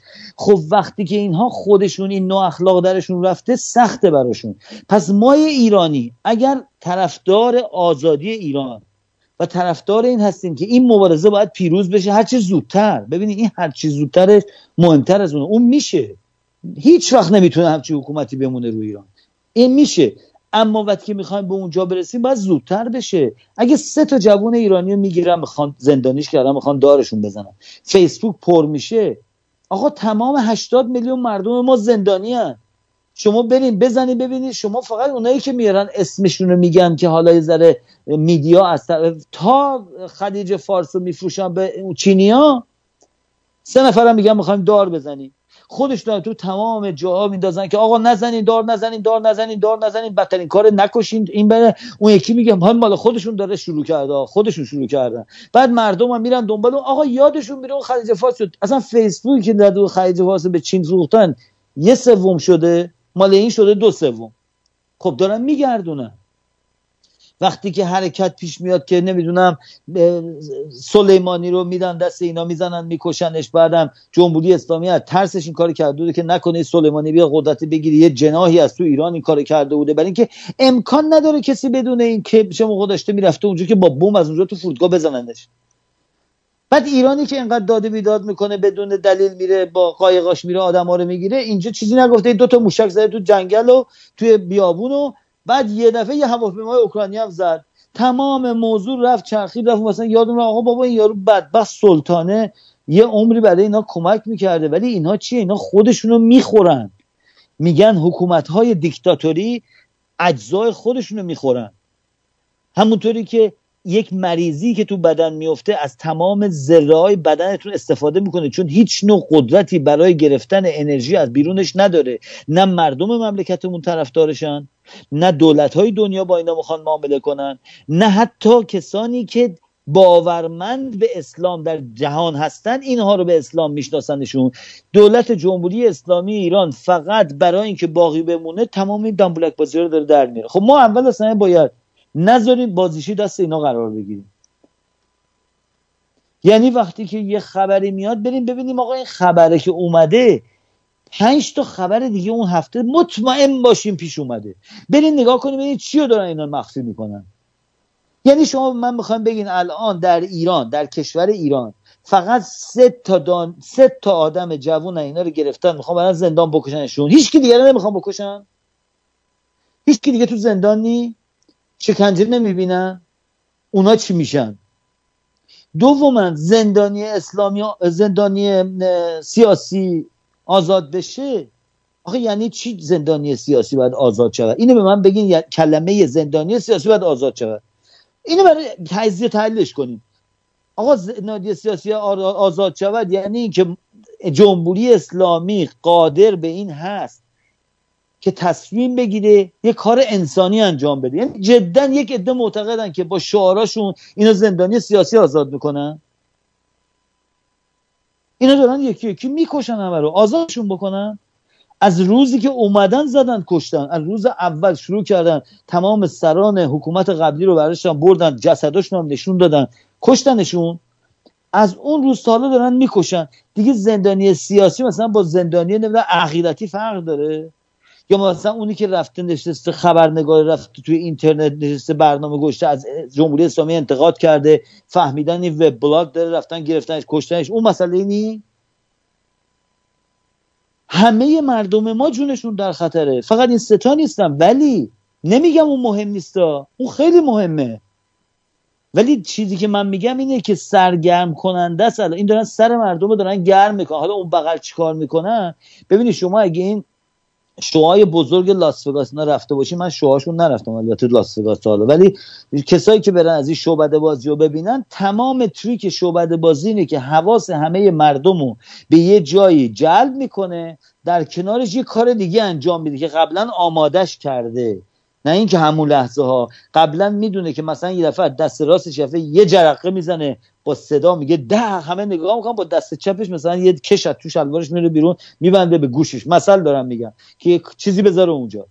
این دولت جمهوری اسلامی با تعلیماتی که داره از کشورهای دیگه میبینه، نه خودشون، سری اولشون کمونیستای اون زمان بودن که مطالعه فراوانی میکردن، در همین روش کمونیستی آوردن که کمونیستا و اون توده‌ای‌ها و اینا هستن الان دارن جمهوری اسلامی از زیر درست میکنن که حالا دیگه تعلیم دیدن یه عالمه دیگه هستن. حقوق بازی‌ها رو اینا خوب بلدن، ولی که دین اسلام روی کلک و حقوق بازی درست شده. اون داستانی که من اون پسره که جفنگ اومد داشت میگفت تو یوتیوب که من پخش کردیم، این داره راجبه چی میگه؟ داره راجبه میگه که ما باید یه زمینه بسازیم، یه جنگ الکی را بندازیم که در این جنگ ببینی همش کلاهبرداری و دزدی و آدمکشی تو این دینه. توقعی از این که این باید بره فقط تنها راهشه، هیچ جوری با این نمیتونین راه بیان. یعنی درست فکر کنین که شما یه سرطان سینه میگیرین، سرطان بیضه میگیرین، سرطان ریه میگیرین، این داره شیوع پیدا میکنه. شما با این نمیتونین برین بگین آقای دکتر لطف کنین یه کاری بکنین این فقط همین گوشه باقی بمونه من زندگی رو بکنم. میگه عزیز من این سرطانه، این نمیشه جلوشو گرفت، اینو باید ببریش بندازیش بیرون. تازه وقتی که میبری میندازیش بیرون باید حواست باشه اگه یه تیکه‌ای از این باقی بمونه دوباره رشد میکنه. دین اسلام ما باید از ایران بکنیم بندازیم بیرون. تازه در کنار این باید داستانها، حماسه‌ها، گفته‌ها، کتاب‌ها، مرکزهای اسلامی باید از ایران پاک بشه. شکل و شمایل اسلامی باید پاک بشه. نوشته‌های عربی باید پاک بشه. چرا؟ برای یک مدت کوتاهی ما باید این کار رو انجام بدیم تا بتونیم با این در داخل مبارزه کنیم تا به یه نقطه مثبت برسیم.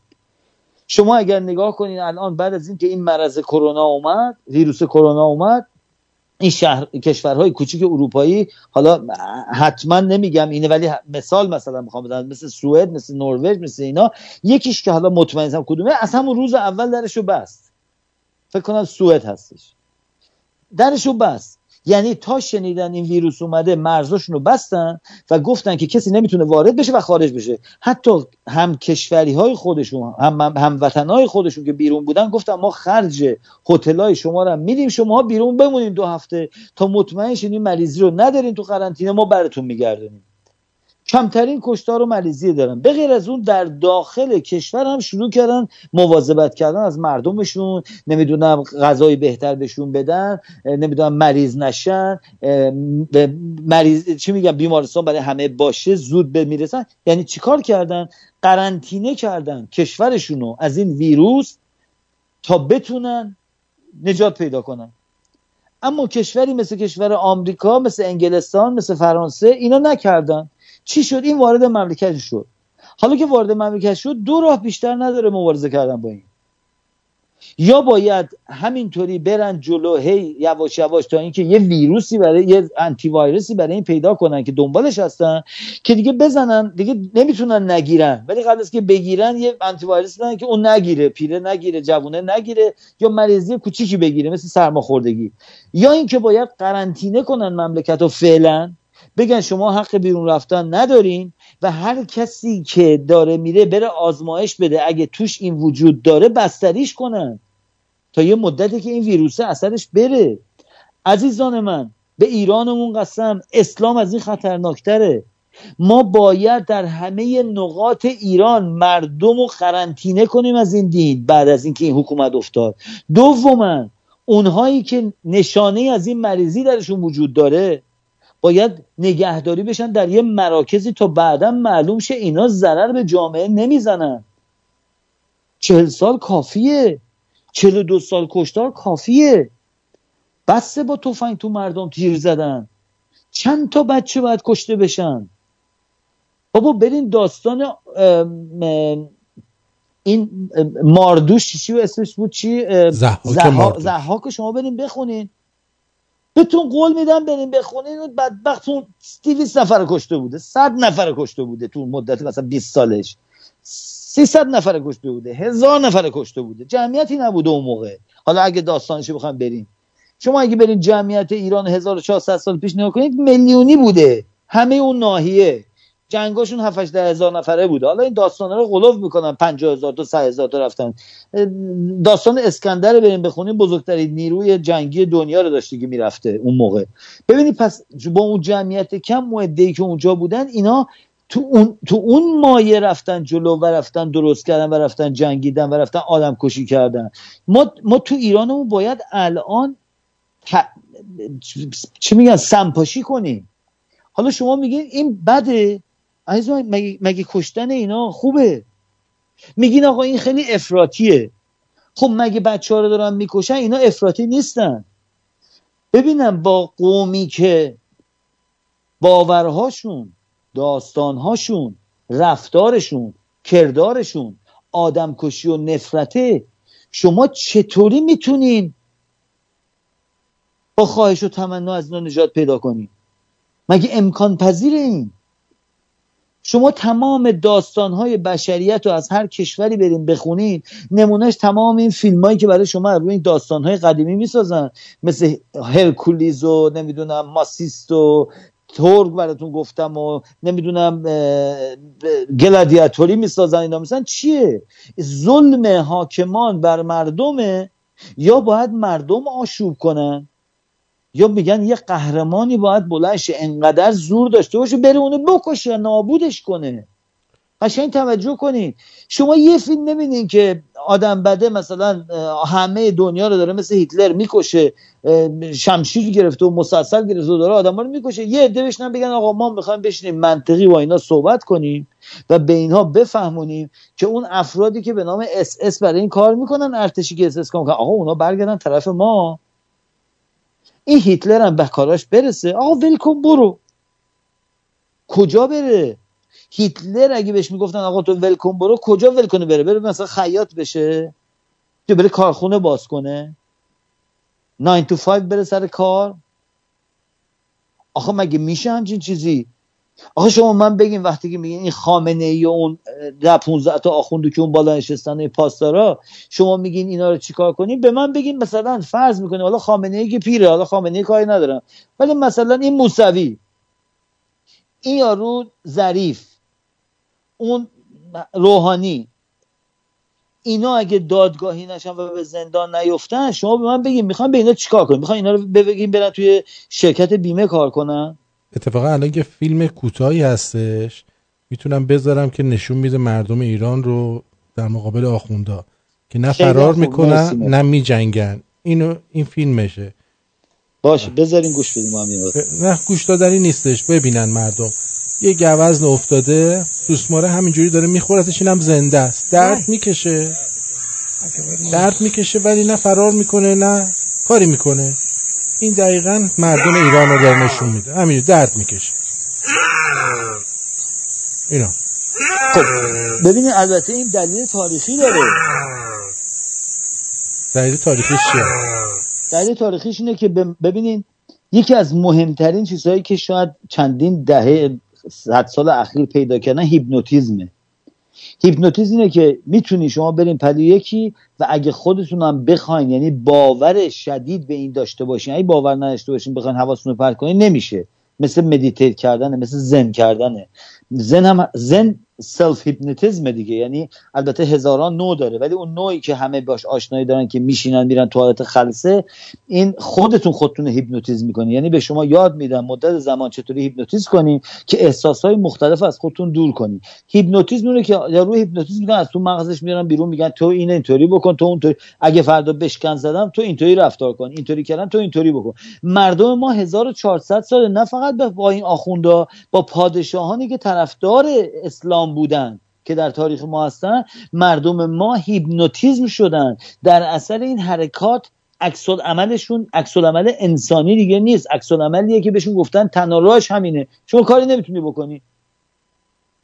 ما مردممون باور نمیکنن میتونن. اشکال این باور نمیکنن میتوننه. من یه مثال براتون بزنم، میبخشید من عادتمه بعد مثال بزنم تا بزنم حرفمو به این نقطه برسونم. من یک آدمی میشناختم که این یک معلم خیلی شدید یه ورزش رزمی بود، حالا کاری نداریم، که این یکی از بالاترینای دنیا بود، مال کاراته. این مستر بود، اسمش ناکایاما، دانه 10 مرد 25 سال پیش. این بالاترین درجه که در دنیا وجود داشت بود. توی یکی از کمپاش که ازش سوال می‌کردیم گفتیم چیکار می‌کنید، این چه جوریه، ما چقدر باید ورزش کنیم، کی خوب بشیم، کی مستر بشیم، کی مستر. گفت 50% اینا تو مغزتونه که شما باور کنی میتونی، 50% دیگه‌اش ورزش است و تمرین است. گفتیم یعنی چی؟ گفت یعنی اون کسی که باور میکنه شما رو میتونه بزنتتون، اگه با شما رو به رو بشه 50% شما آردی باختین. شما 50% دیگه‌تون اگر با تمریناتون باشه تازه باهاش مساوی میشین. اونجاست که حالا تصادفه که پاش لیز بخوره، پای شما لیز بخوره، اون لگد بزنه، مشتت بگیره، اوناست. این مسئله هیچ وقت از سر من بیرون نرفته. ببینید مبارزه ما با جمهوری اسلامی، اول باید باور کنیم ما میتونیم، ما قدرتمندیم، حق با ماست. جمهوری اسلامی حکومت آدمکشیه و باید باور بکنیم اسلام پایه این هاست، نه اون دوتا آخوند پشمکی اون بالا نشستن. وقتی که ما در مغزمون اینو باور کنیم، اون موقع است که ما میتونیم تازه بریم به دنبال این که در این موقعیت بسیار ضعیفی که قرار داریم، یعنی کشورمون 42 ساله به دست یک عده آدم وحشی افتاده که از سرمایه‌های ماها استفاده کردن، مردم ایران استفاده کردن، خودشونو مسلح کردن و در اثر این مسلح شدن تونستن اموال مردم رو چپاول کنن. در کنار اون هر موقع خواستن به هر کسی تجاوز کنن، هر کسی رو دار بزنن، مردم به فاحشگی بکشن، از اون طرف مواد مخدر وارد مملکت کنن و مردم رو نعشه‌شون بکنن و معتادشون بکنن. این اشخاص با سرمایه خود ما اومدن رو قدرت، حالا دارن ما رو از بین میبرن. مردم ما دیگه فکر نمیکنن زورشون به اینا میرسه، برای اینکه اینا اسلحه دستشون رو تیر میزنن. اما اگر برن تاریخ مبارزات مردم رو در جهان بخونن، بزرگترین دولت‌های دنیا، قوی‌ترین دولت‌های دنیا وسیله مردم فروپاشی شده، ولی مردمش باور کردن. و از همه اونا مهمتر، اگه شما برین انقلاب فرانسه رو بخونید، اگه برین انقلاب کشورهای دیگر رو بخونید، اگه برین تغییر حکومت‌ها رو بخونید، هدف همشون براندازی بوده. هدفشون آوردن یک نوع سیستم مشخصی که مورد علاقه ایناست نیست، برای اینکه اگر بود تفاوت فکری در اون جامعه زیاد بود و اینا هیچ وقت به نتیجه نمی رسیدن. شما اگر نگاه میکنید سال 57 تونستن حکومت پادشاهی ایران بندازن؟ برای اینکه یه هدف داشتن، انداختن شاه.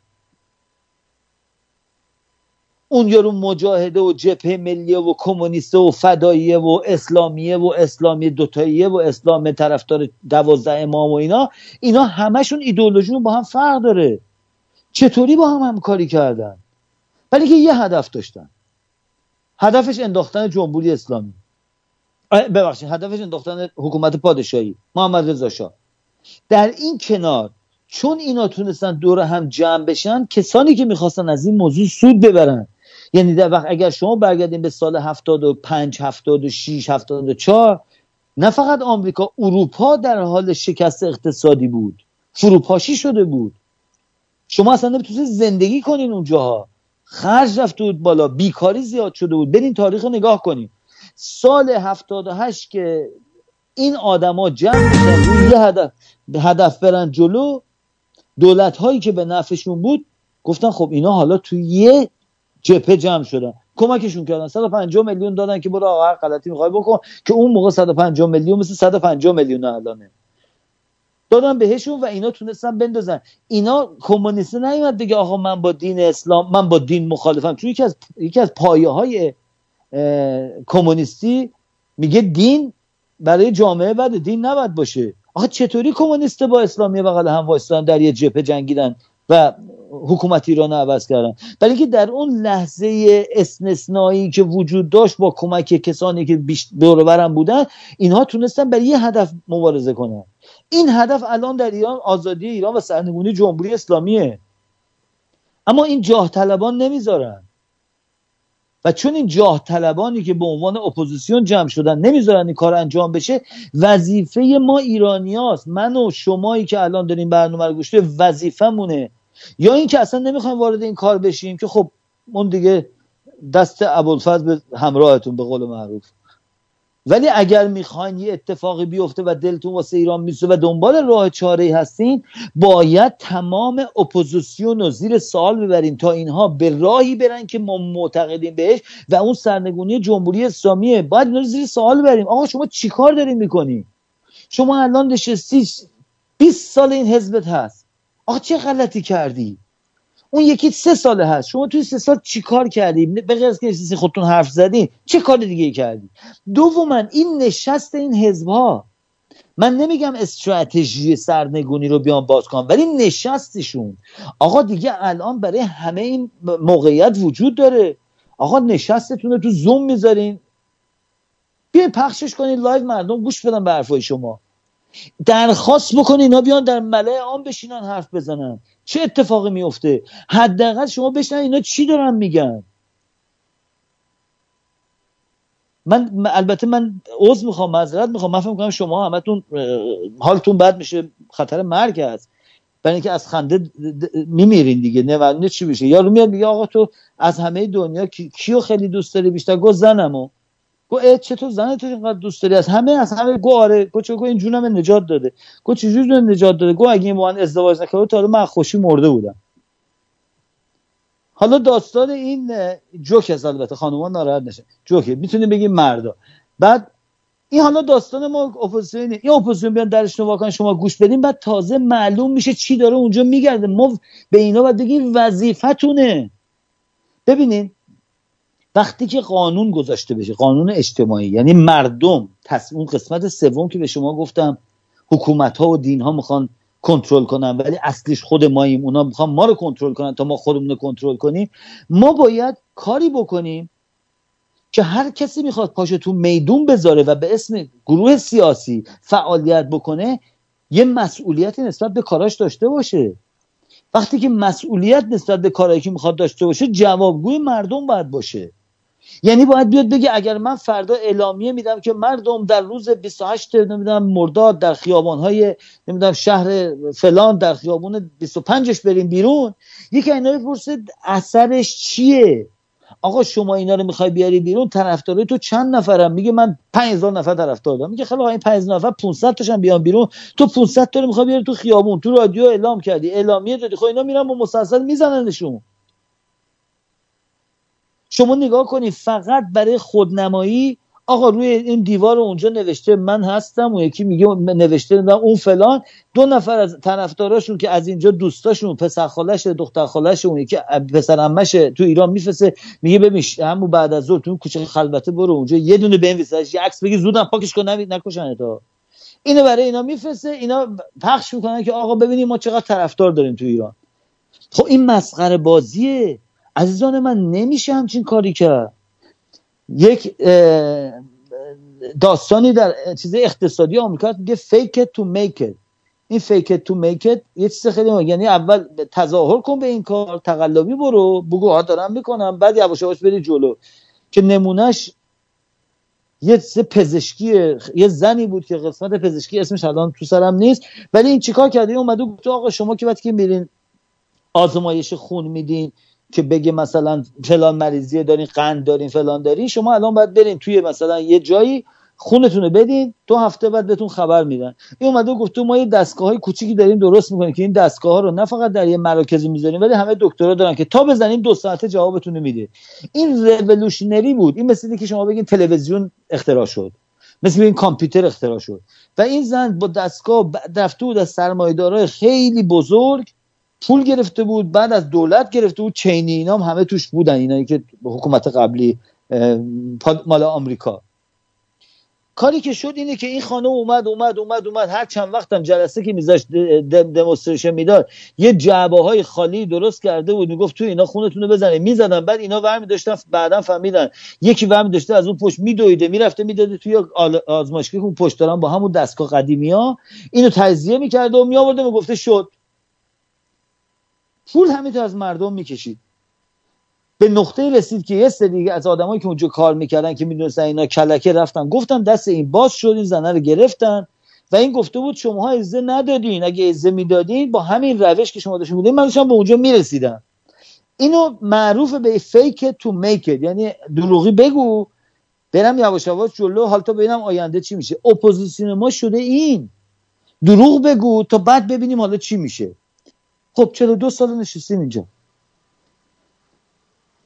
مقصر اونا نیستن ها، مقصر ماییم که ما باید بشینیم اول از همه از اینا سوال کنیم. عزیزان من سوال دارین، همین الان 1000 نفر 2000 نفر توی فیسبوک هن، توی نمیدونم سایت 120,000 نفر توی رادیو مینیمم، حالا من نمیدونم 100,000 تا پایین 1000 تا بالا 10,000 پایین نمیدونم، ولی مثال قبلی ها رو میزنم، حدود 100,000 نفر دارن گوش میدن، نصف اینا مال ایران هستن.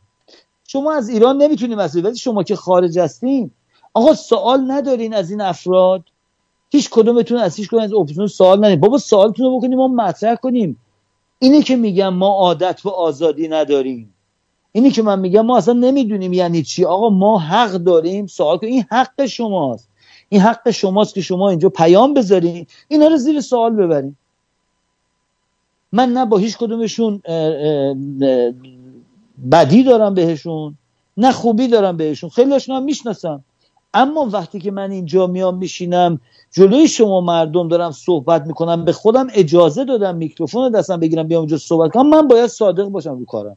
من رفاقت و دشمنی اینا اینجا مطرح نیست. شاید یکی هم بدم بیا ولی کار درست بکنه من نمیتونم ازش انتقاد کنم، ولی این در روش ما وجود نداره. آقا حق شماست بیاین سوال کنین، شما سوالاتون رو مطرح کنین، بذارین اینا جواب بدن. بهتون میدون نمیدن، این گویا این میدان از لحاظ تعداد شنونده از مجموعه همشون بیشتره این رادیو.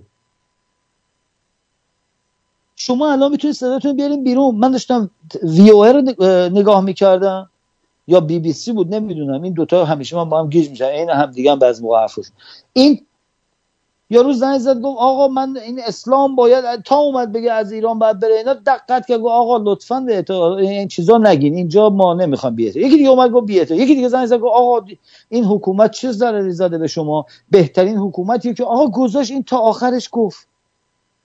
ببین اینی که میگم کنترل میکنن.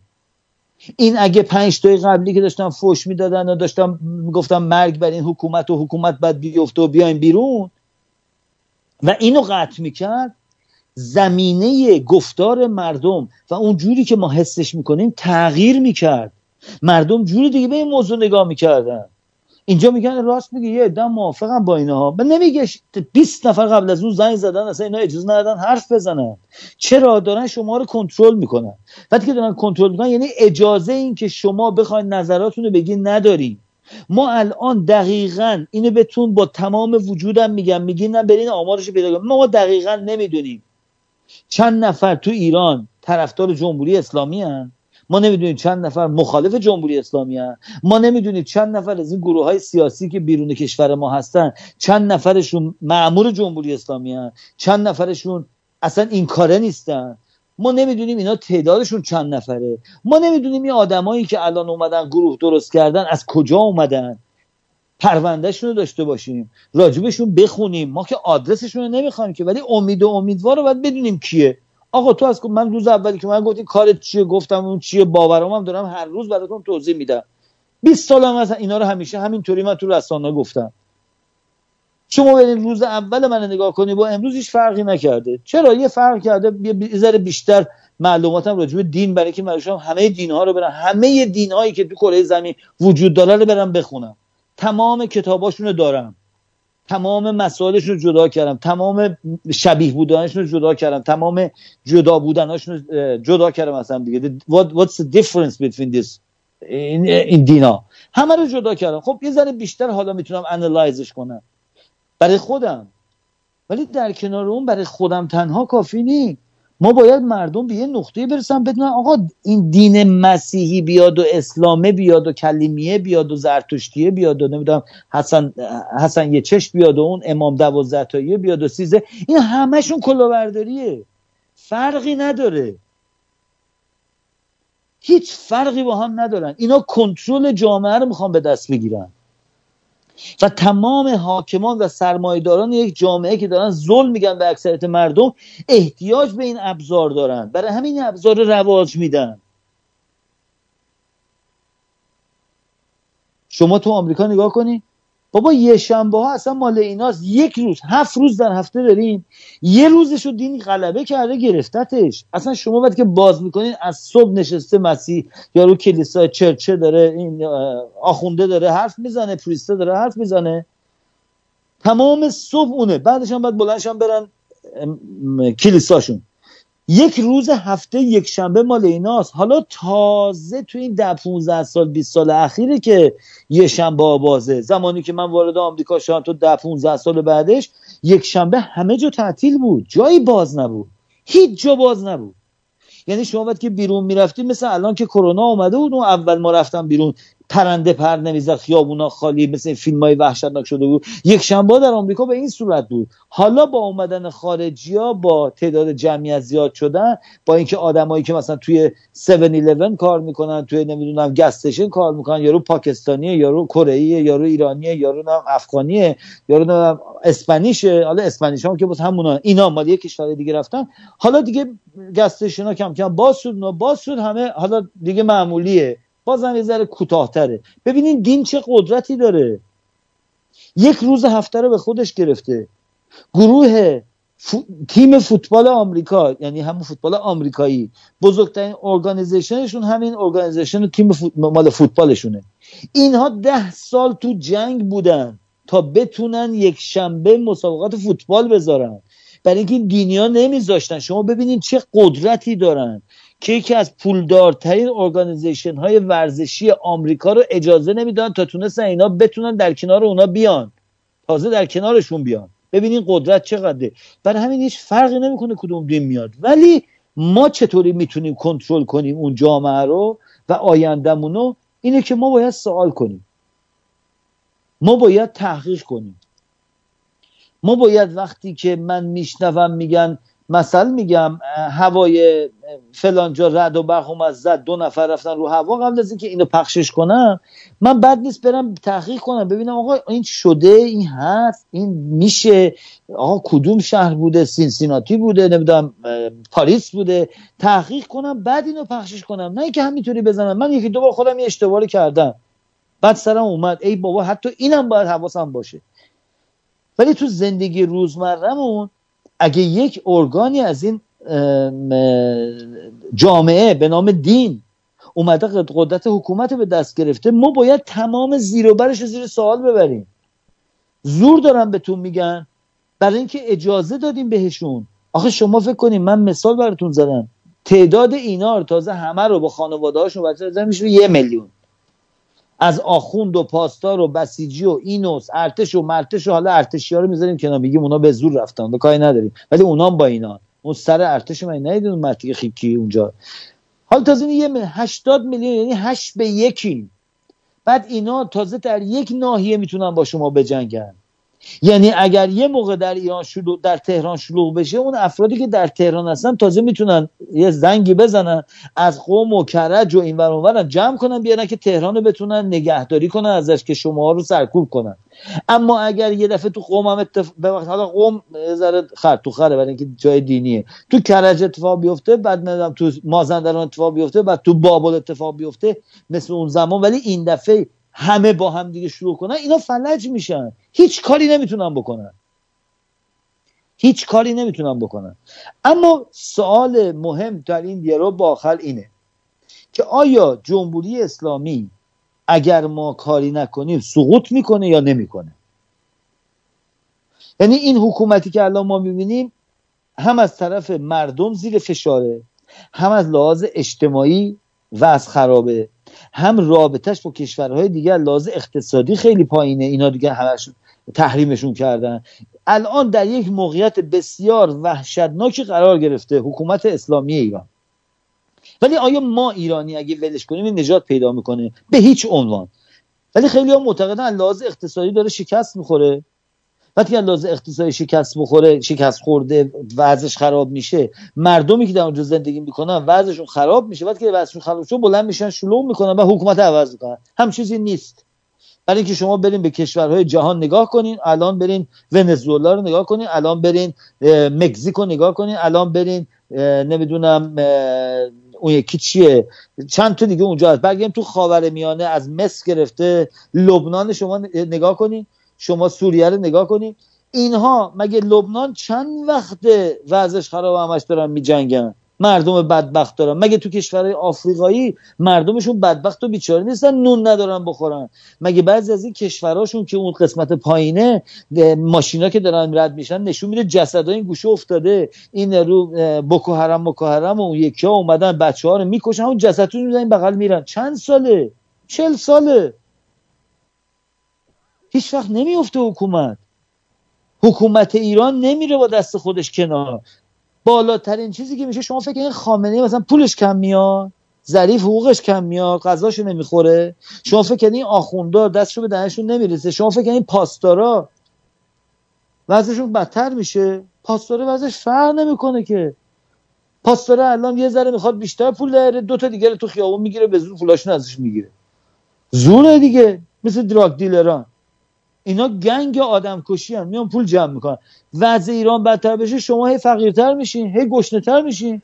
هرچی گشنه و فقیر میشین به امام رضا و امام حسن و امام حسین رو میبرین. خدا کمکم کن، من چیکار کردم؟ نماز خونید بیشتر میشه، مسجدا باید بیشتر بری، برای اینکه دیگه وضع خرابه دیگه. اینجاست که تازه محیط بهتر میشه برای اسلام. وقتی که حکومت ایران وضعش در جهان این باشه، تا 5 سال دیگه فقر و گشنگی در ایران داره میکشه که اینا اصلا براشون مهمی، مردین مگه اینا اهمیت میدن؟ ببین مردم ما هنوز به اینجا نرسیدن که این حکومت نیست، اینا اومدن گرفتن، دارن شماها رو زندانی کردن و دارن میکشنتون، اشغال کردن. اینا رفتنی نیستن، خودشون کجا برن؟ آخه یکی بیاد به من بگه آقا اینا کجا برن وقتی میگه این حکومت بره، یا مثلا بگذریم از این حکومت. آقا چجوری اینا بگذریم؟ من بگین یک نفر در یه جایی باید یه جوابی داشته باشه. اینا کجا، چطوری؟ مثلا این آقای اون لاجوردیه چند تا برادر، اینا کجا برن؟ مثلا آقا درم برن مثلا انگلستان، برن پاریس، برن دبی، کجا بیان آمریکا؟ خب اینا وقتی که هر جا برن، اگه حکومت ایران عوض شده، اینا فرض کن 10 میلیون 100 میلیون 1 بیلیون، اینا که معنی پولاشون چقدره؟ اینا پول دارن، پولو زیدن دارن میذارن تو بانک‌ها، اینا پولاشون همه میگیرن ازشون، همه رو فریز میکنن. اینا همه از بین رفتن. اونا هم که پول نیستش که، اونا عدده. یعنی خامنه ای الان تو بانک‌های بیرون پول داره، فکر میکنه پول داره، هر چقدر بخوام میتونه بکشه بیرون، ولی چقدر مگه این پیرمرد میخواد بکشه بیرون؟ این پولا همش عدده. گفتن خب تو یک 1.5 بیلیون پول داره اینجا، میگه باش خیلی متشکرم، یا آقا یه میخوام یه 100 میلیون یه خونه و قصر و دریاچه درست کنم اونجا برای پسرم، من میگه خب 100 میلیون بدین. ولی وقتی که بمیره که حکومت عوض بشه، این پولا همه رفته. تمام پولهایی که به این اراذل اوباش اسلامی در ایران دادن 90%، 85% هنوز تو بانک ها به صورت عدد خوابیده که این احمقا نمیفهمن. اینا مال شما نی. یکی نپرسید آقا این صدام با 2 بچهش 30 و چندین سال حکومت تو عراق میکردن، تمام نفت عراق میفروختن، همه رو بلند میکردن برای خودشون. اینا افتادن این پولا کو؟ آقا بابا نمیشه 30 بیلیون درآمد سالانه تو 30 سال که اینم برای کشورش هم که خرج نمیکرده. دیدیم کشورش چی ریخت دیگه، همش بیابون بود داشتن میرفتن. کسی پرسید این پولا کو؟ پولا رفت. تمام این 30 سالی که از این نفت خریده بودن انگار مجانی از این گرفتن. حالا شما معتقد به این هستین کشورهای خارجی میخوان اینا برن؟ یعنی یک حکومتی روی کار بیاد که پولی که از نفت در میاره ایرانو خرج خیابونسازی مردم، کشاورزی، زندگی مردم بده، مردم سالم این کارو بکنه، خب این پولا همه خرج میشه که این بدبختای بیچاره میشن. اگه ایران شروع کنه ساختمون سازی و جاده سازی و به مردم کمک کنه که مردم در فقر وجود نداشته باشن، برن دهسازی بکنن، برن حموم بسازن، برن نمیدونم مدرسه بسازن، برن بیمارستان بسازن. تو هر نقطه ایران تو قرن 21 این بابا باید بیمارستان باشه، درمانگاه باشه، بعد دکتر تعلیم بدیم ببریم اونجا، بعد مهندس تعلیم بدیم، بعد آرشیتکت تعلیم بدیم. اگه این خرجایی که هر سال 60-70 بیلیون دلار یک کشوری مثل ایران در می آورده، الان نه 85 هم شده بوده، در می آورده، اگه این پولا رو بخواد بره خرج مردمش بکنه، که این پولا دیگه توی بانک های اینا وجود نداره که برای چی این حکومت عوض کنن؟ اگه مریضن. بعد دوم حکومت جمهوری اسلامی برای چی بیفته؟ ببینیم دولت اسلامی ایران اگر موقعی برسه که از لحاظ مالی داره شکست میخوره، یکی از این کشورهای بغلیش بهش پول میده. مگه اوباما نداد؟ داشت وضع اینا خراب میشد دیگه، داد. فعلا یه هولی به اکانومی ایران داد دیگه. حالا دزدیدن مزدن کاری ندارم، اون علنیشه. تازه شما الان ببینید از چین دارن چه پولی میگیرن، ببینید از روسیه دارن چه پولی میگیرن، تمام قسمت ها رو اینا هی میفروشن، اونا مثل ظالم وسط نشستن. چرا؟ فقط به خاطر اینکه ما یک صدا نمیشیم، فقط به خاطر اینکه ما فکر میکنیم اون چیزی که توی سر ما درسته. ما فکر میکنیم آقا من الان باورم اینه که ایران درست شد، من خیلی دوست دارم، بابام انقدر آدم خوبی بود تو اونجا که زندگی میکردم، بابام سرهنگم بود، خیلی مرد خوبی بود، ما باید برگردیم به اون که شاه و سرهنگ و اینا داشته باشیم، تیمسار داشته باشیم. اون یکی برمیگرده میگه وای باورتون نمیشه، من کتاب‌هایی که دارم میخونم چقدر قشنگ میشه. بابا درسته کمونیست در کشور روسیه کار نکرد، ولی چینو نگاه کنین، 1/3 جمعیت زمین اونجاست، اینا دارن میگردن، بزرگترین اقتصاد شدن. کاش ایران من بشه کمونیستی. یادم دایی من، عموی من، پسر خالم کمونیست بود، اومد برای من این کتابا رو آورد و من میخوام کمونیستی بشه ایران. حاضرم نیستم از اون برگردم. اون یکی میره جلو میگه بابا مصدق من ندیدی، آقا مصدق خیلی خوب بود، قیافش عین گاندی بود، نشسته بود اساش گرفته بود، دستش یه پیرمردی بود، بلند شد رفت توی اونجا و مبارزه کرد برای ایران. نمیدونیم میخواد چیکار کنه. من اصلا میخوام جمهوری بشه. پادشاه دیدین زد پدرش در آورد؟ نباید اینطوری میشد. هر کدوم ماها میگردیم برای خودمون یه دلیل پیدا میکنیم که روی این تعصبمون بمونیم و این تعصبی که دین اسلام در ایران نگه داشته. تمام مسئله اینجاست که ما باید، اگه دلیل از من بپرسین که آقا شما همه حرفا رو زدی، منظورت چیه، کجا میری؟ نابودی اسلام در ایران، همکاری تمام مخالفان جمهوری اسلامی برای نجات ایران. تمام این صحبت‌های من از شب و صبح که میشینم اینه و هر جوری که بتونم داستان براتون بخونم، اسم براتون بیارم، راجب دین بگم، راجب نمیدونم اقتصاد بگم، هر چی که برام تحقیق کنم، برای اینه که یک نقطه، یه جرقه‌ای تو افکار شما، تو سر شما بزنه و این جرقه این باشه که من حق تصمیم گیری دارم و من کورکورانه به دنبال هر چیزی که من میگن نمیرم. بلکه اینکه وقتی که من کورکورانه به دنبال هر چیزی که به گوشم میشنوم برم، از من میتونن استفاده یا سوء استفاده بکنن. بابا همه آدمای دنیا که خوب نیستن هموطنان عزیز، که توشون بدم وجود داره.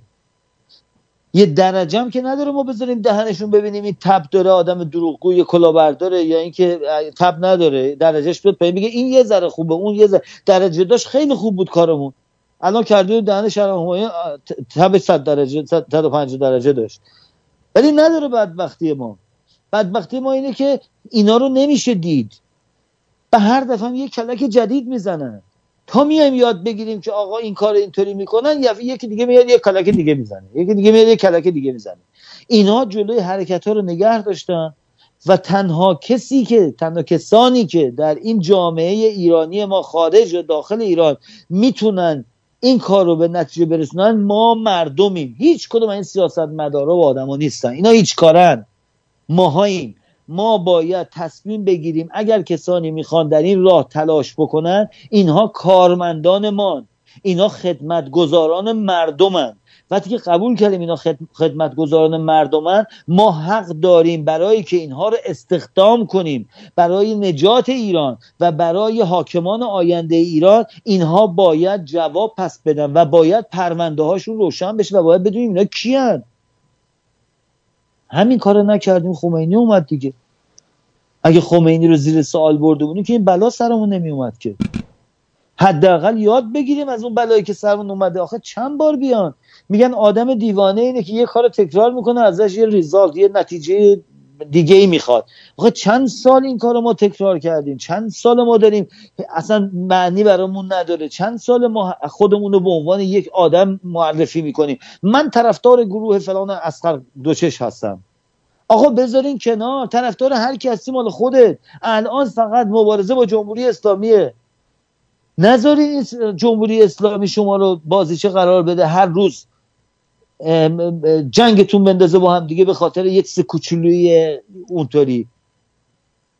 آقا میخوان، اگه گوش میدین به حرف کسانی که دوست دارین، اگر میخواین انتخابات آزاد در آینده ایران، نه الان که انتخاب آزاد اینا نمیدن که، در آینده ایران انتخاب آزاد باشه که مردم تصمیم بگیرن، هر چند وقت هم حق تصمیم گیری دارن، نه اینکه در اول آزادی ایران تصمیم گرفتن شد یه حکومتی تا آخر عمر بمونه.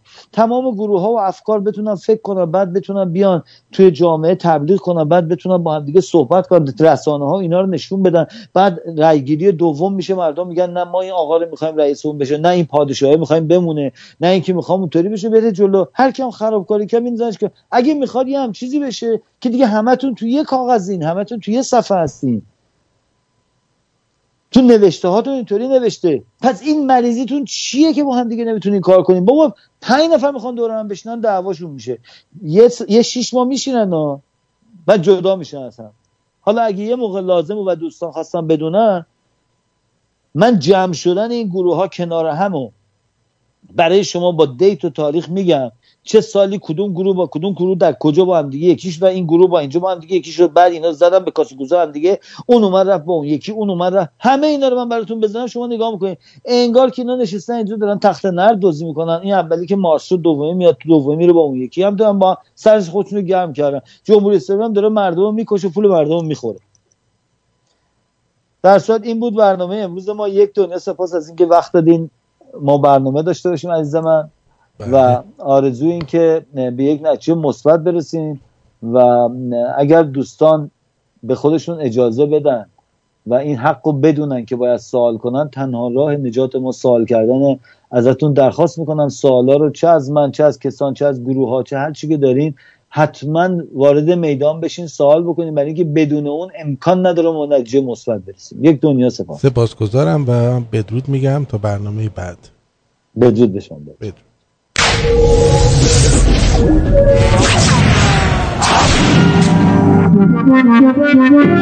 I made room for you in here.